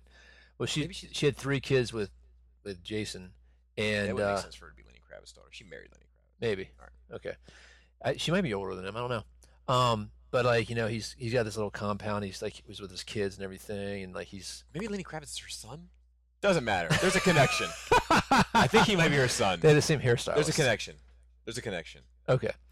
And but it was interesting about him and his kids, and like he's rock climbing with his kids, skateboarding with his kids, and whatnot. And like he talks about how he never thought he'd be an actor, and like being an actor takes him away from his family, and it's like a struggle there, But with an actor, with acting, he could have done anything. He can be a barbarian. He can be a chieftain on the horse. He can be the king of Atlantis. It was cool. It was a cool little video. It was shot very well. It's mad props for that guy, man. It seems like cool people, and it's about as he's. I like to see those individuals who are given the freedom to do whatever they want, and they make it about their family, they make it about their life. They don't make it about just like material bullshit, boats and fucking and hoes and drugs and whatnot. Yeah. Cool dude, man. Cool guy. I like that guy. Let's see what else we have. DC plans for Hall H. Mm-hmm. They did say that there will be Aquaman footage. Cool. So cool. That's pretty exciting. I think we're gonna get a fucking new Justice League trailer. I would imagine. Well, we're supposed to get something on like the 20. I'm going to imagine Infinity War, Justice League, Aquaman, Star Wars. Star Wars is confirmed like 27th, right? Nah, because it could be Star Wars, could be at SDCC, or it could. Well, we know it's not going to be. It's not going to be Han Solo. No, it could be D23 the next week. Okay. Which is like Disney's. Yeah, we're gonna be busy here. Yeah. Busy. Yeah. Let's see what else we have. Questions. So we have some questions in odd places today. I did get that one thing I posted. Somebody sent. Yeah, to you me. got one. You got one via the Russman page. Is that the From zombie Chris G? Apocalypse one? I don't know. I'm looking. We gotta wait that zombie one for Joe. All right. Is this it? Oh, James G. But this is about. James G is one of our Patreon subscribers and is very generous, but he's going to send us something for us to do a video on for Patreon. That's cool. Okay. And then we have another question here from. Hey, I got a question for the trio that is NRR, and it seems from yours and Bobby's painting skills. First and foremost, sorry for the essay that is coming. Okay, I don't know exactly what you do for a living. Bobby works as a mopper, and Joe slings pills from what I understand. That being said, if time travel were possible, would you three continue what you do in your respective fields of employment or work on the sets of the original trilogy as model scale set designers and painters? I often wonder what those sets would look like in A New Hope at the end of the film with the relatively plain-looking Death Star when Luke and the Rebellion kept making their runs.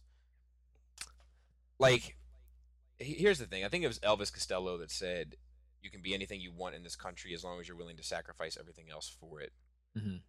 And like, I would have loved to do something in the entertainment industry. I would have loved to, like, editing on movies or working on movies or working in music. When you went to college, you wanted to go to film school. Yeah, for a while. But in order to do that, it's hard to do that, especially at that time when you're not in LA. Yeah. And I love my friends and my family, well, my family now, my wife, too much to ever leave them. So, like, would I like to? Yes, but not at the expense of losing my friends and my wife. My cousin right now is going to Thailand for 3 years. Mm-hmm. So she got married here recently, and she's a year younger than me, and she was kind of engaged at one point, and then, always about her work, always traveling, doing stuff. She's a surgical PA, so she's done some volunteer work in like Honduras a couple times, and everybody's always getting on her, like, hey, when you get married, when you have any kids, Settle blah down. blah. Yeah. So she finally married this guy here about a year or two ago.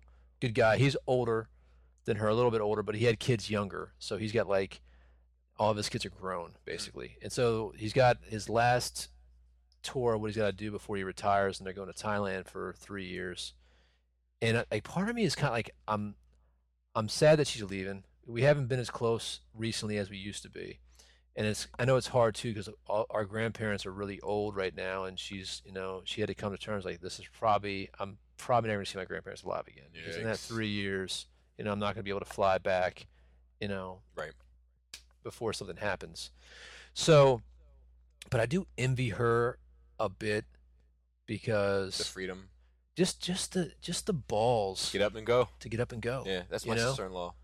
And Get up and go. She's in Paris right now. Really, that's awesome. And like, it's funny because, my wife and I are going someplace at the end of the month, or in the next month, and like, we're going out, and I'm like, man, that'd be crazy if we went out there and somebody offered you like a good job or something like that. And you're like, just do it for a little bit. It's like 2 years.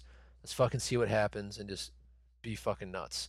And like, it is difficult because you don't want to leave what you're familiar with, but you never know.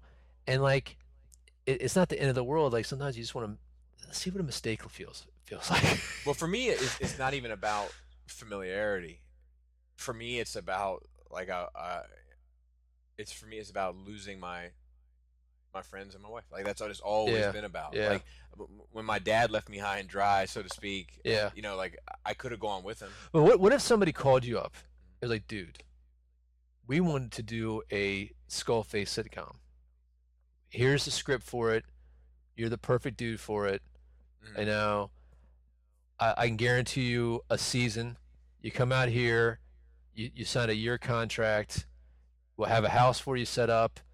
Don't worry about everything. We'll either pay for you to pack up all your stuff and put it in storage, or we'll pay for your house. Mhm. You know, and you can fly out to Frederick every couple months, make sure everything's good to go. The family can come out, school for the kids. We'll pay your wife's salary. Like there is no financial burden. You know what I mean? But you got to give us a year. I mean, Well, wouldn't you be? that's a very different scenario because like under those circumstances, Yeah. if motherfuckers ever let me get my foot in the door, I'm bringing everybody. You know, But you're not gonna be able to bring everybody. at once. But everybody's coming. Maybe. But it'd be hard, man. Because I mean, like, all right, let's say, ooh, man, that was Yeah, easy. I'm telling you, that shit Yeah. will break. I got I two know. broken ones in the garage to prove it. Oh, really? The same chairs? Yep, same. This was a 6-chair set. Oh, was it? Oh yeah. So, anyway, like, it's hard too, man. Because like, let's say the roles are reversed, right? Let's say that I was doing something Uh-huh. out in Hollywood, right? And they're like, hey, man, here's $10 million signing bonus. You know what I mean? And I'd be like, hey, bro, dude, quit your job right now and come move to But California. that's what I'm with me. saying. But you would be like, nah, can't do it, bro. Can't. No, that's not true. You don't think so? That's not true. Because like I said, if I get in, Yeah. everybody's coming. It may not be today, but that's the plan. Yeah. The plan yeah. is always strength in numbers. It's always But you don't want to MC Hammer the game at the same time. no. I'm not talking about no. Don't no. You've got me misdirected. Okay. The goal is not like, all right, I'm gonna put Pinkerton as my stylist, and I'm gonna put Yeah. no. Yeah. The goal is look. Get your hairstylist. In season, my hairstylist. In season 1, I'm introducing Russman and Joe KW as characters. You know, and Yeah. in season 2, I'm introducing this other group of guys as character, and like then the goal is to get everybody up on their own feet to do their own thing, not to be my. But what if they can't? You know what I mean? I mean, but that is, I like to me, it would be worth the effort. Like you're like I couldn't do a Skullface sitcom without you. Yeah, but I wouldn't probably be the actor. I'd probably be the guy that's sitting behind, like, I know this is what you would do No. to the actor. You'd be an actor. You know, it wouldn't make sense. It wouldn't make sense. Maybe. Like, and then the goal would be the next person, and then the next person. Yeah. Get everybody up on their own platform. I hear you. It's a lot, though. It is a lot, but that would be the goal. Like, Yeah. So like that's something different because I would be working towards one thing. Yeah. You know, like, but like just like, hey, look, this guy said he'd give me a house out there. He's dying, and I helped his wife across the street. Nobody's ever shown him a shred of kindness. He lives in a mansion. He's given me the keys. Taxes are paid for the next 20 years, and he's got me a job lined up at Hollywood Video if I just need to do something extra. Yeah. I'd be like, no, I'm good, buddy. Okay. I feel you. Interesting, though. Yeah, indeed. All right, questions, and I'll try to shout out some Patreon folks as we go through these questions because we got some. Let's see here. So shout out to Kyle D. Yeager. He just supported, new supporter. Oh, would you do that job, though? The painting? We never really answered the question. No, because I wouldn't be able to leave everybody. Okay. And like, I can't. I'm just not that guy. Like, I don't have what it takes Mhm. because the bonds that I have with the people that I love are too strong. People will leave me, Mhm. but I'm not gonna leave them. Mm. That's the story of my life from I a don't- very young age. Yeah. I don't know, man. Like it's a difficult thing because like one thing I've noticed with my little bit of art that I do, I don't want to share it per se. Like, I don't mind doing commission stuff, so I don't know yet because I'm just like dip my big toe into it. Uh-huh. But you know what'd be hard for me is like working on this big giant set and then like taking it apart. Yeah. And I guess I get to see it on the movie. But Yeah. it's not the same. I don't know. I don't know how I would feel about that. Yeah, That would that's be a fair. difficult thing because you see like I remember, and this is just a simple thing for my dad's 40th birthday. Some people dropped off a bunch of photographs of him, and I made this giant huge 60 by, I don't know, what's a giant poster size? 48 by 24. Usually like the standard is 24 by 36. It's a bit, no, it's huge like Okay, this. all right, bigger than that. Yeah. So I did this like, like happy birthday thumb, but I did this collage, and like, I'm not one to brag, but like, it was fucking awesome. Do you have a Like, picture of it? somewhere. Uh-huh. And like everybody was like, dude, this is amazing. Did you guys have this professionally done? And I was like, no, I just did it. And it just kind of all fell together with me. And like, I remember like being like, as I was doing, like, dude, this is going to be something. It's like just, capturing the kids and the family in different moments, and like, transition from young to old. Like I had like a vision when I was doing it. Sure. And I remember later, like, somebody had taken it down, and I started getting like rolled up or whatever, and I was like getting all fucked up, and I was kind of like fucking devastated. And like I didn't, and it's not one of those things like no, you need to fucking frame this and put it over your goddamn fireplace. I realized it was a disposable thing as I was making it. Yeah. That I was for this event, and then it wasn't gonna last. You know what I mean? But I was like, dude, I put like some fucking heart and soul, and like I didn't feel like my dad like appreciated it. Yeah, you know what I mean? Dude, I feel like which is the story of my life. I still struggle with those issues with my father. Yeah. Like not for nothing, like being 100% open and vulnerable. I'm very vulnerable, Adam. You see, when I have my dad over here, like my dad never asks shit about what I'm doing. He asks about the mopping sometimes, but he never asks about like the Skullface stuff or the Cool Table stuff. Yeah. Or no, he doesn't give a fuck. Yeah. But like when my dad's over, like it never, ever asks. And like when I have my dad over for like Christmas, like you're hanging out and he asks about some of the stuff you do, it stings. I'm like, it stings. You think he's just being polite? No, I honestly think that some of the things that you have done throughout your life have just been more in line with his interests. Okay. And like I showed him, like him and I used to build not dioramas, but we used to build stuff for toy stuff Absolutely. that you could consider a diorama when I was a kid. So like I sent him the Skullface video of the First Order that Joe and I worked on, and like, here man, check this out. And like I called him, and I was like, I actually told you this already. Yeah. I was like, so did you watch the video? And he was like, I haven't made it through. And I was like, God damn, like that was like stab once. And he's like, but I do have a question. Who is this gentleman in this video with you? And I was like, it's my buddy Joe. What does he do for a living? And I said, he's a pharmacist. It's a good job, Bob. And that's it. I approve. That's it. But that shit, I'm still seeking his approval. Yeah, it's weird, man. It's weird. And I think that like Laura and I argue about this. This is gonna take a real weird turn. Laura and I just had a pretty big argument recently. About we only argue about two things: family, her family, and Bailey J. Bailey J. She doesn't understand it. Until she saw it without pants. No, but we only argue about money and her family. Yeah. And recently there was a situation where like I didn't feel like being a social butterfly. There was a couple things I was turned off by. Yeah. Like my wife witnessed this. She made a comment to me about it. What was the comment? Well, you tell your story first. Okay, because it might be the same one. The comment is imperative, like imperative. Like I might need her to relax because like it's a very hot button in the household. Well, you tell you're saying first. So like, I went when as soon as I got home, I like to be in a hoodie. I prefer to be in a hoodie. It's a comfort thing for me. So like, not only is your turtle exposed. Right. It's like yeah, let's imagine a turtle ass shell. Yeah. It's protection. Yeah. So I knew I was going to be uncomfortable around these people. So as soon as I got home, I ran upstairs and I got into a hoodie. We were home a bit before they were. Yeah.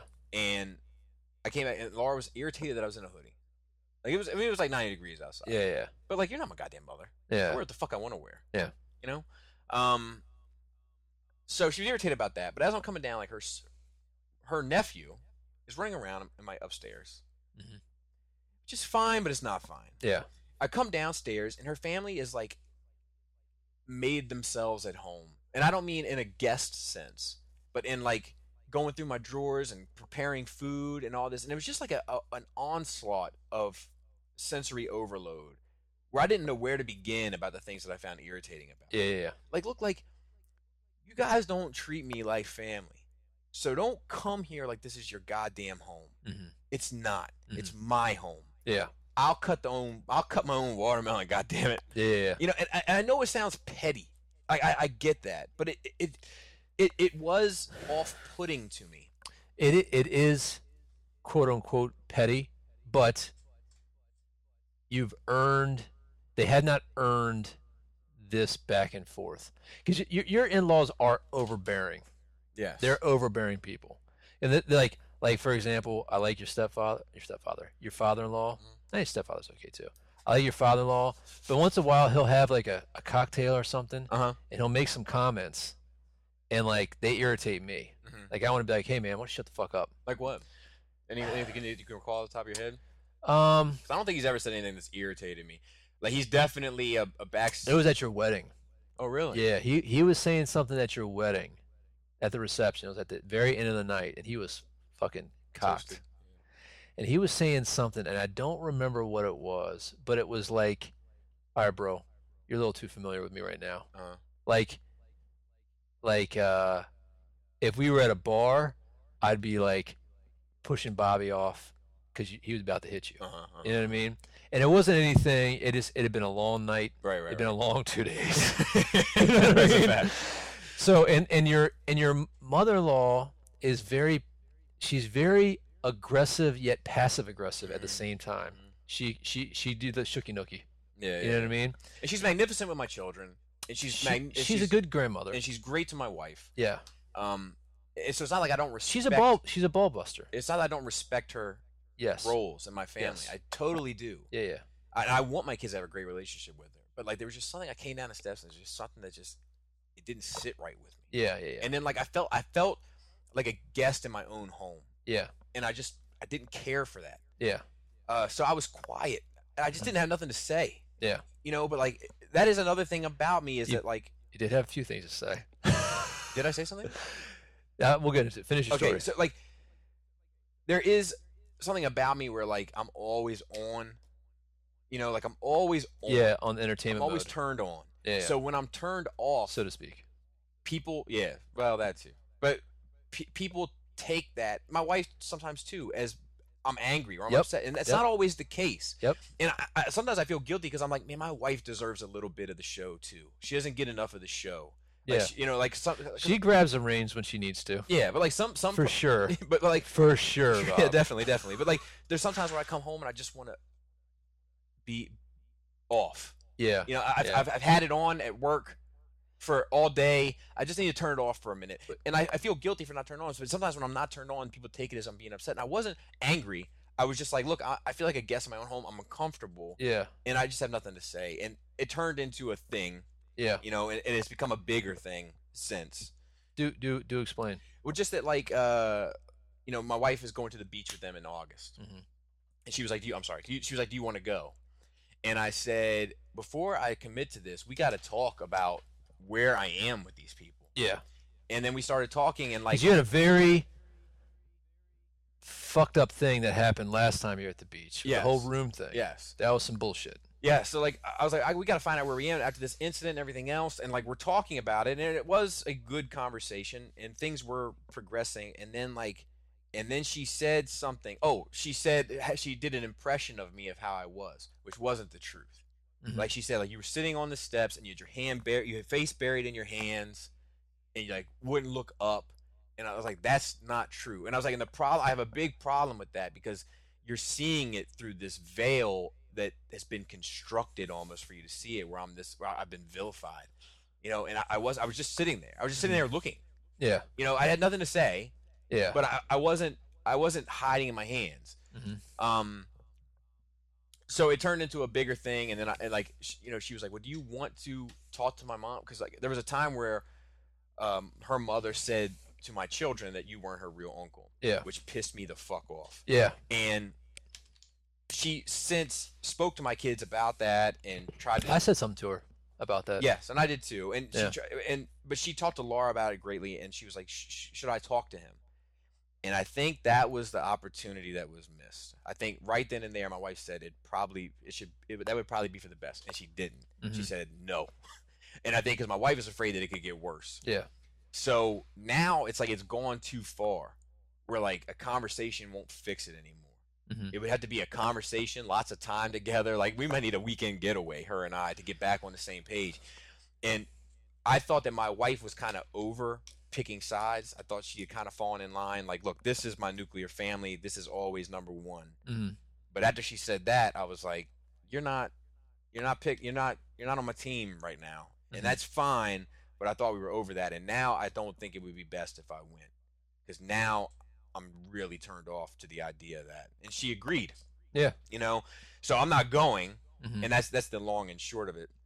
I don't even know how this conversation started about them and whatever. Well, this is what my wife said to me, because she was over there that day. She was. Another day, and she came back. She's like, something's going on with Bobby. I think he's mad. She's like, I think he's mad at you. And I'm like, why? I was like, I don't know, because he was very short with everybody. He was in a bad mood. I think he was mad that you weren't there. So that was her perspective. Oh, no. Of course. But that's so like there is this, you have this ability. It's almost like a pheromone. You can kick off like, don't fuck with me pheromone right now. Don't look at me. Don't engage with me, because you do this thing where you get very short. Yep. Nope. Yep. Nope. But then when you do say anything that's more than one syllable, it's a dig. You know what I mean? So there was something that she felt like she was getting flack on you about, but it was probably something innocent. Yeah, no, I was actually trying to. Actually, I know what it was, and I'll say it. It's like birthday day or something like that. Yeah, it was her birthday that weekend. Yeah. And you had game day or something. Yeah, I rescheduled game day. And I was actually trying to just. Honestly, I was trying to just bond with her a little bit. Yeah. And I was just like, make sure he shows you some love this weekend. Yeah. You know, but just like banter, like, you know, like, hey, really what it was in code. Yes. I know it's your birthday. I know he's gaming. I know you're here. Yeah. So that you can see my daughter. So that, like, you deserve some love. I hope you get it. Yeah. That's. And it was originally I was supposed to work that weekend, and we scheduled something else out. Yes. And it was. I said it, and my intentions were loving. Yeah. But because of your disposition with everybody else, she's like, oh, this must be a dig then too. But I was like, nah, it's issues, and I think in and up, you know, she doesn't care. It's not a big deal. But it's funny about that thing, because you called me up that day, and when you called me up, like your tone in it, like I almost thought you were gonna be like, hey, listen, Jana found a porno and showed your girls. Like that, like that's how serious your tone was when you called me up. Like you have to sit down and have this talk with them now. Right. Because I'm sorry. The cat's out of the bag. I fucked up.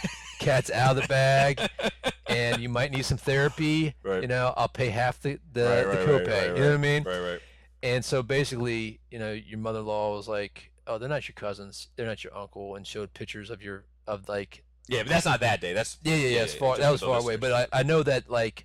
That hurts you. And I remember one day, like now I feel like I say things in front of your mother-in-law on purpose. Yeah, I like, think you do. Go too. play with your cousins. I think you do too. And then she said something, and I said to her, I was like, you don't understand this. I was like, you don't understand because you never had a family like Bobby and I had, but he is my brother, and I see him and care about him more than I see or care about my own brother. Not to say I don't care about my own brother. Same but I haven't seen him in 9 months. Yeah. You know what I mean? Vice versa. He hasn't called me. Every once in a while I'll get a weird text message from him. And like, I miss him. Don't get me wrong. I wish I could foster that relationship, but it's just not there. It's like, I was like, what family is a shared history. And I have. And role. And we have more of that than you can understand. And that means something to us. That, you know, and like, she kind of like I think she did like kind of like one of these things, like, you know, head back, kind of wide open, and she was uncomfortable, you know, because like it was in this social Christmas setting, I think. Yeah.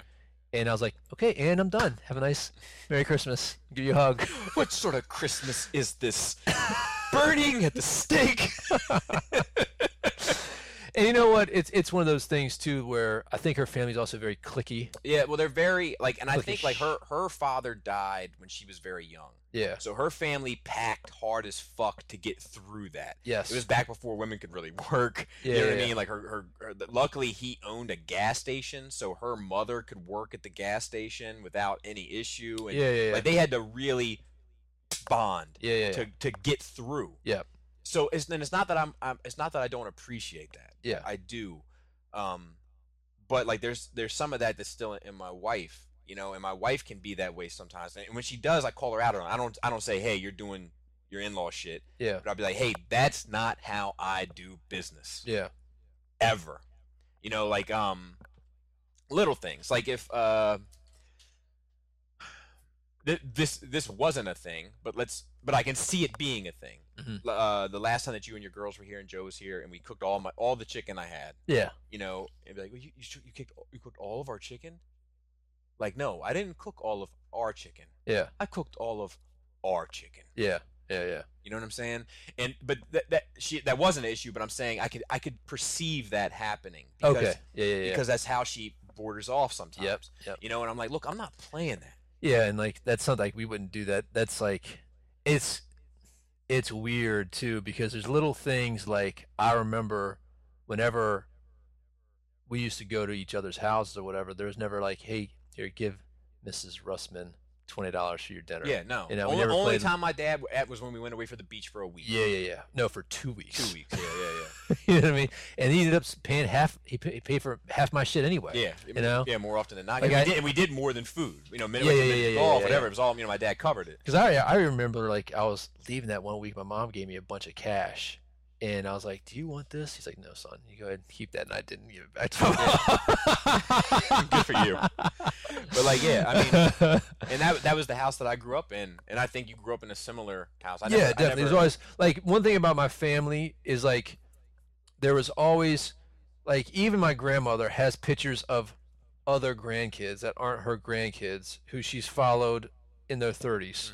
Like, you know, like this is how like my, you know, when you meet my grandma and you she's like, "Oh, you give me a hug and you call me grandma, let me give you a kiss." And that's how it was. Same with your grandma. Yeah, same with mine. And I mean, my dad loved to cook for friends. Yeah. You know, like because I didn't eat shit. Yeah. You know, so especially like if somebody like Brutus came over. Oh, it was like as soon on. as he said in the door, my dad would be like, "What do you want?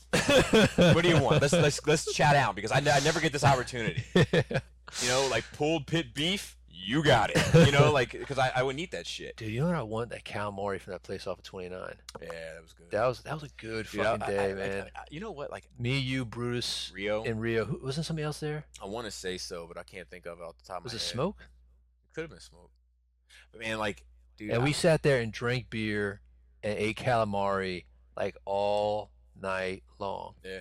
All night long. Drinking and eating calamari. I mean, we must have went through 4 or 5 Yeah, places. and like that was crazy, man. And it got better and better. Yeah, it did. Like I remember, like, I mean, I know I say it on this podcast all the time, and I know people can't relate, but like, I miss that dude so incredibly much, man. And like, excuse me, every day that goes by, I feel like I miss him more, and it's just such a fucking bummer.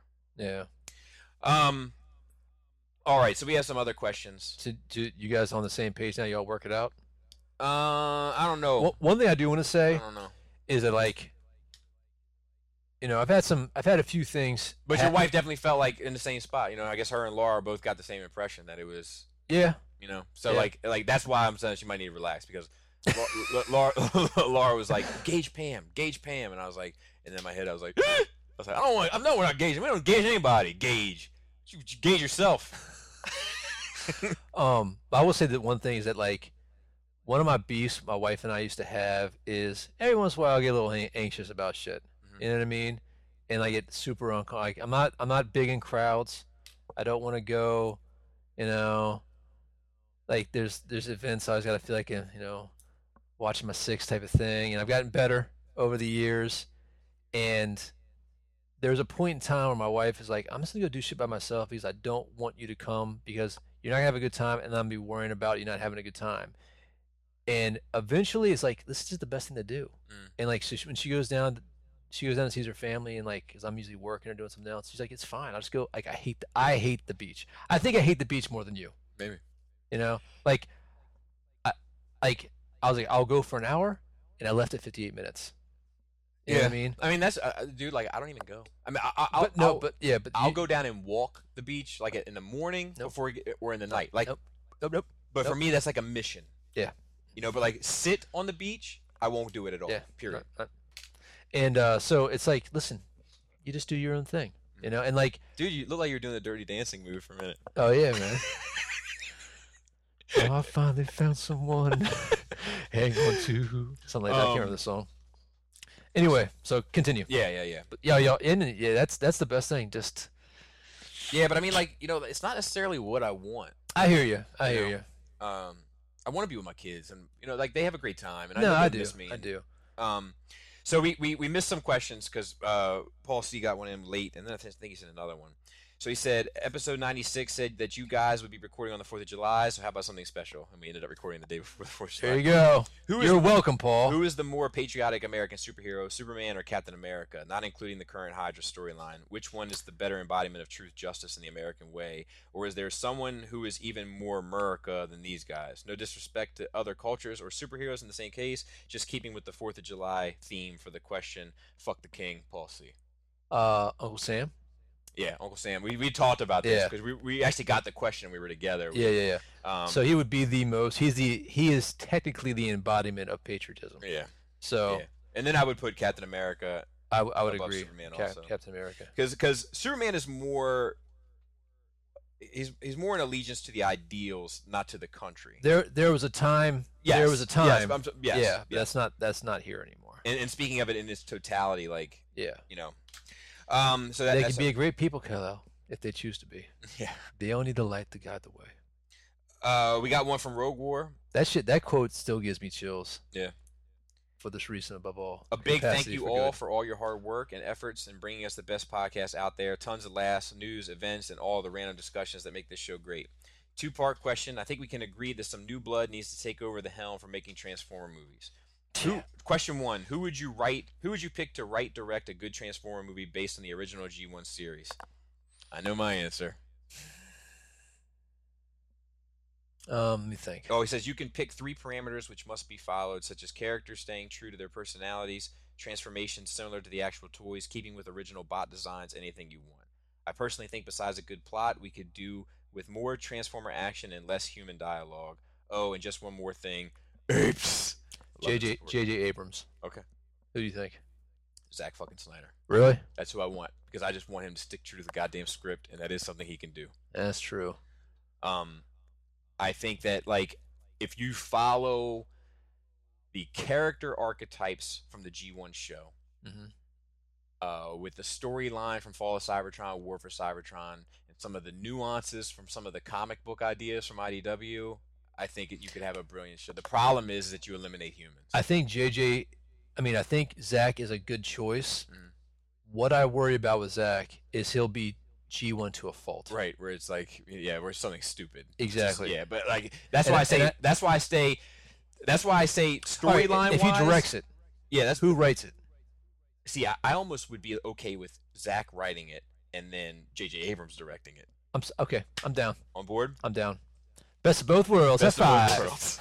And then we have how many lens flares though? I mean, there's a lot of reflective bits. You know what? A lot of reflective bits. I'm not a lens flare hater. I say bring them on. Okay, this is a question from Michael Tranquillo. He said, imagine the 3 of you are sitting in the Skull Cave wrapping up a podcast and all of a sudden the phone rings. You pick up the phone and to your surprise it's Stan motherfucking Excelsior Lee. He tells you he's a huge fan of Nerd Rage and even throws in a not for nothing or so to speak to let you know. You talk a bit and Stan starts reflecting on the past. He says his one regret is how the editors in charge at Marvel Comics have made a mess of the X-Men he so fondly created. And then he asks each of you, Uncle Dolphin, Skullface, Russman, if I let you write X-Men for a year, 12 issues, how would you fix the X-Men in current comics? Ooh. Part of the problem with this question is I don't really know the current state of the X-Men. But if I were to just fix it in general, I got an idea. Go ahead. This just happened. All right, so what I would do is I would do a time travel episode that they went back and altered the first mutants' DNA. They did something like shot him. Somebody went back and like gonna fix the like Terminator 2 type thing. Shot him with a dart, altered the first mutant's DNA. But like he didn't even realize it. It just like an injection or whatever. Come back. All the mutants that we know and love are still around. All right. And then you find out what it was is it didn't alter their DNA per se. It just it it recessed it. So some other event somehow happens now in the future because of the change of mutants through the history, kind of like the Phoenix turned everybody's powers on, and so it is an emergent story of maybe Professor X somehow is brought back. He's outside of this bubble, so he knows that these people will get powers eventually, and is telling that story of him trying to get people before the powers manifest, and it causes a huge disruption or whatever. So make it a time travel bit with like maybe Cable is involved somehow. Like, listen, this fucked up the future even worse. I'm like cut off from my time. I can't time travel anymore. I'm stuck here at this point of time where this guy went back in time to correct it. And the back in time point is locked as well. So like there's these two locked points in time that have been errored and whatever. Do something cool with like Logan where he's been like frozen somehow, and you know his latent mutant power, and have him, you know, so he's still there around, and just have that back to that very early like teen college type stuff where Jean Grey is there, where Scott Summers is there. Talk about the point where maybe Professor X can like imprint memories like this is who you were, and then like struggle with Scott, like listen, I don't want those powers. Like I understand I'm supposed to be this leader, and I've had these sins in the past. It's maybe a horrible person. I don't want to go down that path, you know. And then other stuff that trying to build the team of the X-Men, like and just reboot everything, but still have elements of what had happened in the past. You know what I mean? I almost think like I don't think I could do anything that was as in depth as that, but I feel and that's like, that's with 3 seconds of thinking, brainstorming. Yeah. No big deal. I feel like if I were to do it just off the top of my head, I think I would create a new team of new mutants that they grew up under X-Men in its glory days, and they see where it's at now, and they're like, look, we don't want any part of this. Like, in the world that we grew up in, Cyclops would never team up with Magneto and go fuck off somewhere and be some militant mutant crew, and it's just not what we want to stand for. It's not the world we grew up in. It's not what we know. It's not what the X-Men mean to us. We're starting our own thing, et cetera, et cetera. And they start up a whole new school, and it's not really a school because they only got like 5 or 6 people. And a club more so. Like they start the American Legion on a Friday night. And we're gonna meet down at the Moose Lodge. And they set up and they do some good. They make a name for themselves where, you know, the Avengers get word of it and they kind of like what they're doing, you know, and they're almost like, look, we're not getting involved with mutant affairs. We know it's gone bad in the past, but we're looking and we're liking, and eventually get themselves in a real pickle where there's some old villains. Is it Pickle Rick? There's some maybe a new Hellfire Club or a new something like that, like a cult type thing that is formulated and got themselves in a circumstance that they can't get out of. Yeah. And from that, the original team gets back together just to save them. Okay, that's cool. And then that sort of puts things on a new platform moving forward. And they're able to put aside their differences because they all believe in minor aspects of what this new team is doing and see a bit of themselves in the past, or reminded of who they used to be. I just think you need but I do think you need to retcon a lot of stuff. Yeah, but there's been so much retconning of the retconning. I'm not even sure retconning needs to be retconned anymore. Yeah, I mean, just it's so take it back to formula. Yeah, it's so. I almost feel like the whole Marvel universe could do. I guess this is what this Legacy 52 is gonna do, but like I almost feel like they need a fucking new 52 event. Like across the board, like a new Ultimates or a new whatever. Yeah. Like they just need to start from scratch. I didn't mind that Ultimate X-Men. I liked it. See, I haven't. I want to collect them. I have like Volume 8 up there. Yeah, it's like a bizarre one to have, but like I think it's because Michael Turner did the cover. Oh, probably. And like I've got 1 through 4, maybe. Really, I want to read them. I want to go back and read them now. I don't quote me on that. Let's see what else. And then we have from Paul A. He says, "Pace yourselves. I have no idea when you guys record, but I hope that this makes it in time. I went and saw Spider-Man Homecoming, loved it, Keaton particularly. So naturally, I rewatched Batman 89 recently, still love it. Joker especially. So naturally, I then progressed to The Dark Knight, still loved it. Vulture led to Batman, Joker led to Dark Knight, but it brings me to my discussion point. Did they try to do too much in Dark Knight? I feel they would have been better to set up Two-Face and leave him open for the next movie instead. Instead, a character that really could have been fleshed out and twisted into a complex villain he ought to be was robbed of justice. See what I did there? Spider-Man 3 did the same thing with Sandman and Venom, with Venom being wasted. Not saying that was the only problem with the movie, but Green Goblin Jr. could have done with some decent build-up too. The point is that they try to do so much with the spectacle, I assume, and forget how to build a story. It's gotten to the point that if there is a movie with two villains, I roll my eyes and am far more inclined to just pass on it. What do you guys think? Maybe someone should just tell these writers to relax. No, I agree with you. I mean, even when Dark Knight came out, we didn't know that Two-Face was dead. There was tons of dialogue that he just knocked out or whatever. Yeah. What if? Yeah. And I remember right before Dark Knight Rises came out, What's-His-Face even said that he was in the movie, or there was some toilers that he was getting a toy. Mm-hmm. And so, oh, okay, Two-Face is alive. It's confirmed, bro. It's totally alive. And then, like, once we watched the movie, like, oh no, he's proper dead. I think that. So I have two trains of thought on this. Mm-hmm. One is that I think if they were trying to build a DC universe, like a Batman universe that was going to be ongoing, I think it would have been a major shortcoming to cut off Two-Face as soon as they did. But in the three-part... But in the three... Was that the original concept, though? I'm guessing. I don't think that Nolan ever had the idea of doing it indefinitely. That's probably true. But I can't imagine that after the success of Batman Begins and the success of The Dark Knight, that Warner Brothers would be like, dude, yeah, 5 sounds good. Oh, 5 sounds good to us. I'm sure they did. You know, and I can't imagine that, you know, there wasn't a little bit of we can do some more of this, you know, and Yeah. he was like, I'm an artist. But I think that is him. I'm an artist, and I only do 3.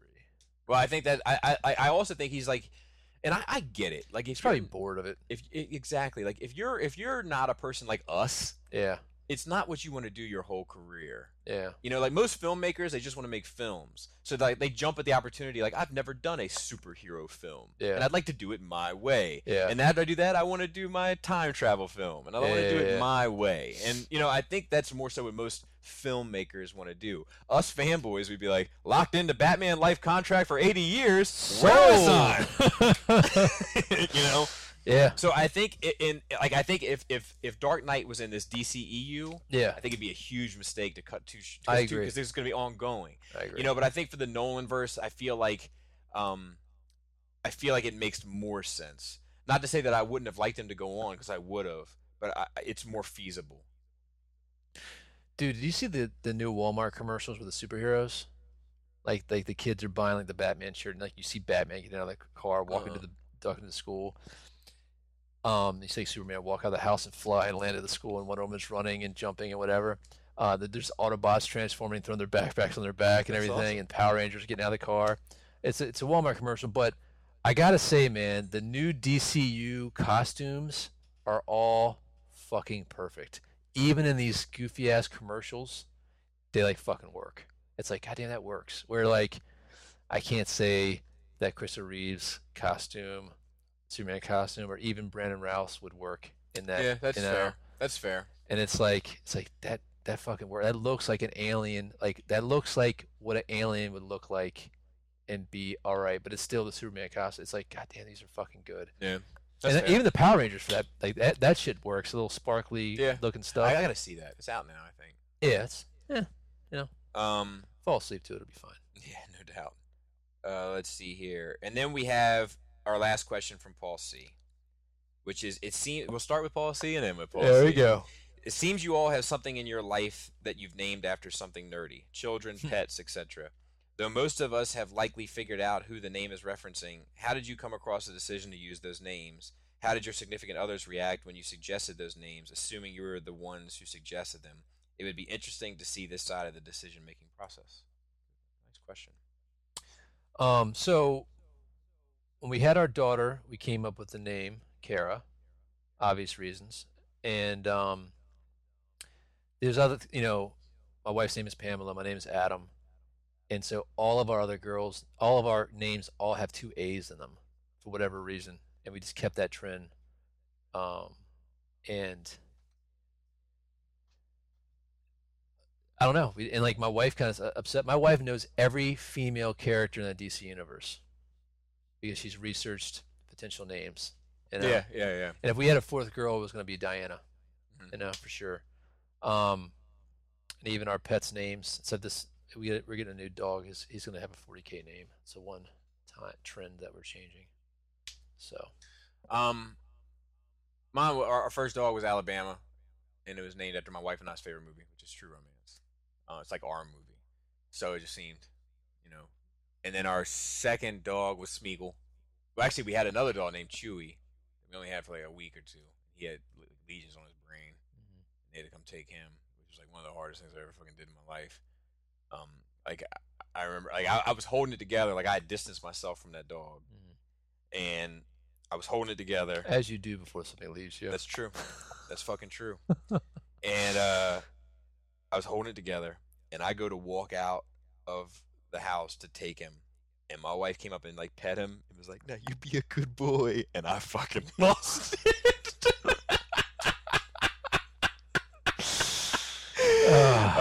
And then we had Smeagol, and Smeagol just seems like a fucking Smeagol. I think it's like maybe the most perfect dog name, appropriate dog name for a dog ever. He's always running around picking up preciouses. Definitely. And then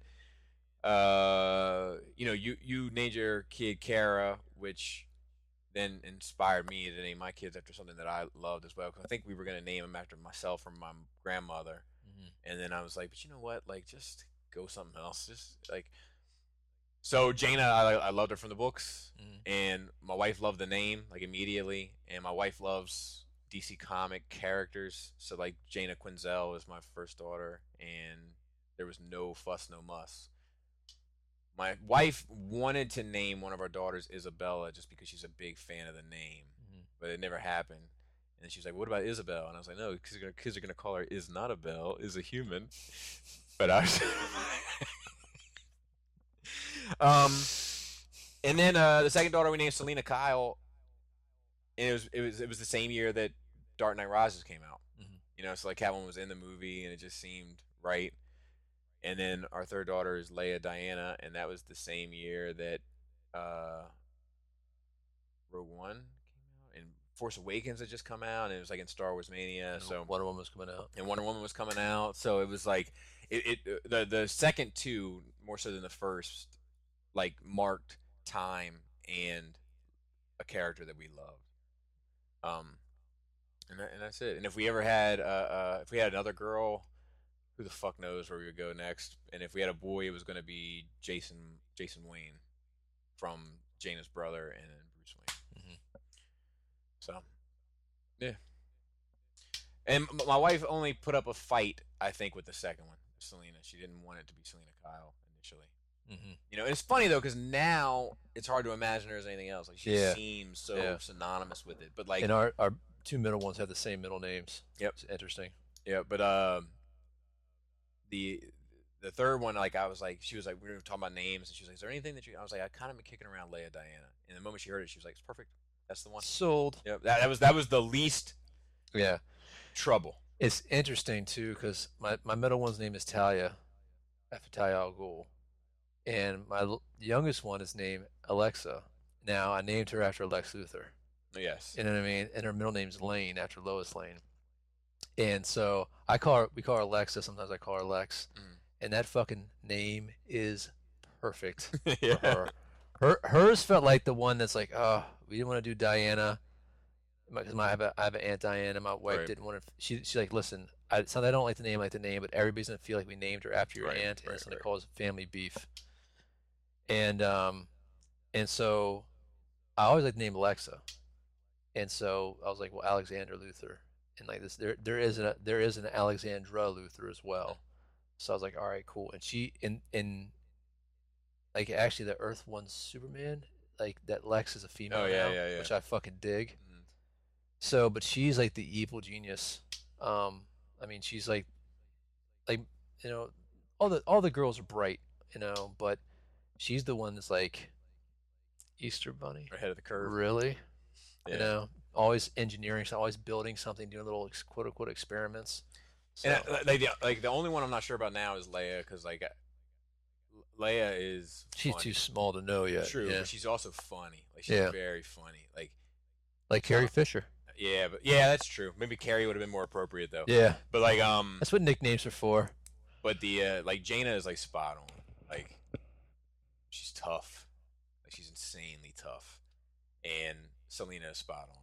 She's fucking mischievous. Yep. Anyway, a couple Star Wars notes. Nothing really crazy there to talk about this week before we get out of here. We didn't really talk about Homecoming. Do we need to revisit that? We both enjoyed it. We liked both it. enjoyed it. It's great. It's good. I'm a little worried about the replay value of it. Yeah. I don't know if I want to see it again. I kind of want to take my kids to see it and see how they feel about it. There's a couple bits in it. They're like, I explain porn to them. There was one other thing too. MFK. Oh yeah, yeah. So the first note is you still talking about Star Trek, which is it's in the notes. We won't talk too much about it, but there was a guy. Apparently, as this article loads, I think he murdered somebody. They stabbed him. I don't think he died. Okay. Police say fight over Star Trek in Star Wars led to an assault in the metro. This guy was arrested on July 1st on a complaint of assault and battery. Oh yeah, Subway. That's what I need right now. Fucking idiot.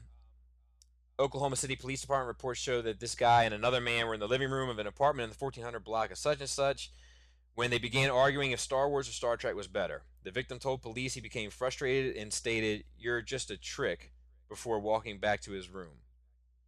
The victim got back up and told police he stated, "You want to replay that?" Police say this guy then wrapped his arms around the victim's neck and began choking him. The victim was near unconscious when he pulled out a pocket knife, and the guy let go and reached for the knife, cutting himself. He then left the room, and he was locked up. So just be careful between the Star Wars and Star Trek conversation. So who do you think the victim was? A Trek fan or the Star Wars fan? I'm going to say the Trek fan. Probably. And then lastly, there's just these photos. There's a link in the notes to see them for yourself. But a couple photos that come out from the Han Solo set. It seems to be like a museum that they're in. That is one thing I want to say that I think is cool about these Star Wars movies, these Disney ones, is taking you to places that you necessarily hadn't considered existing in the Star Wars universe, like a casino and a museum and just shit like that. Where I just find that alluring. Yeah. Like it's cool to see how that. We have been in a library and a little cafe. That's true. That is it's little dirty spoon, greasy spoon cafe. Oopie.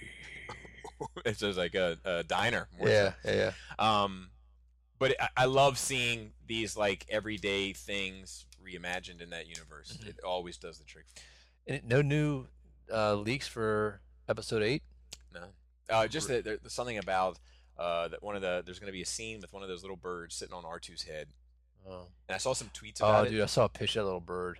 Looks fucking stupid. I think it's going to be one of those things until you really see it, though. And I think you know what? I think that that's going to be their new formula.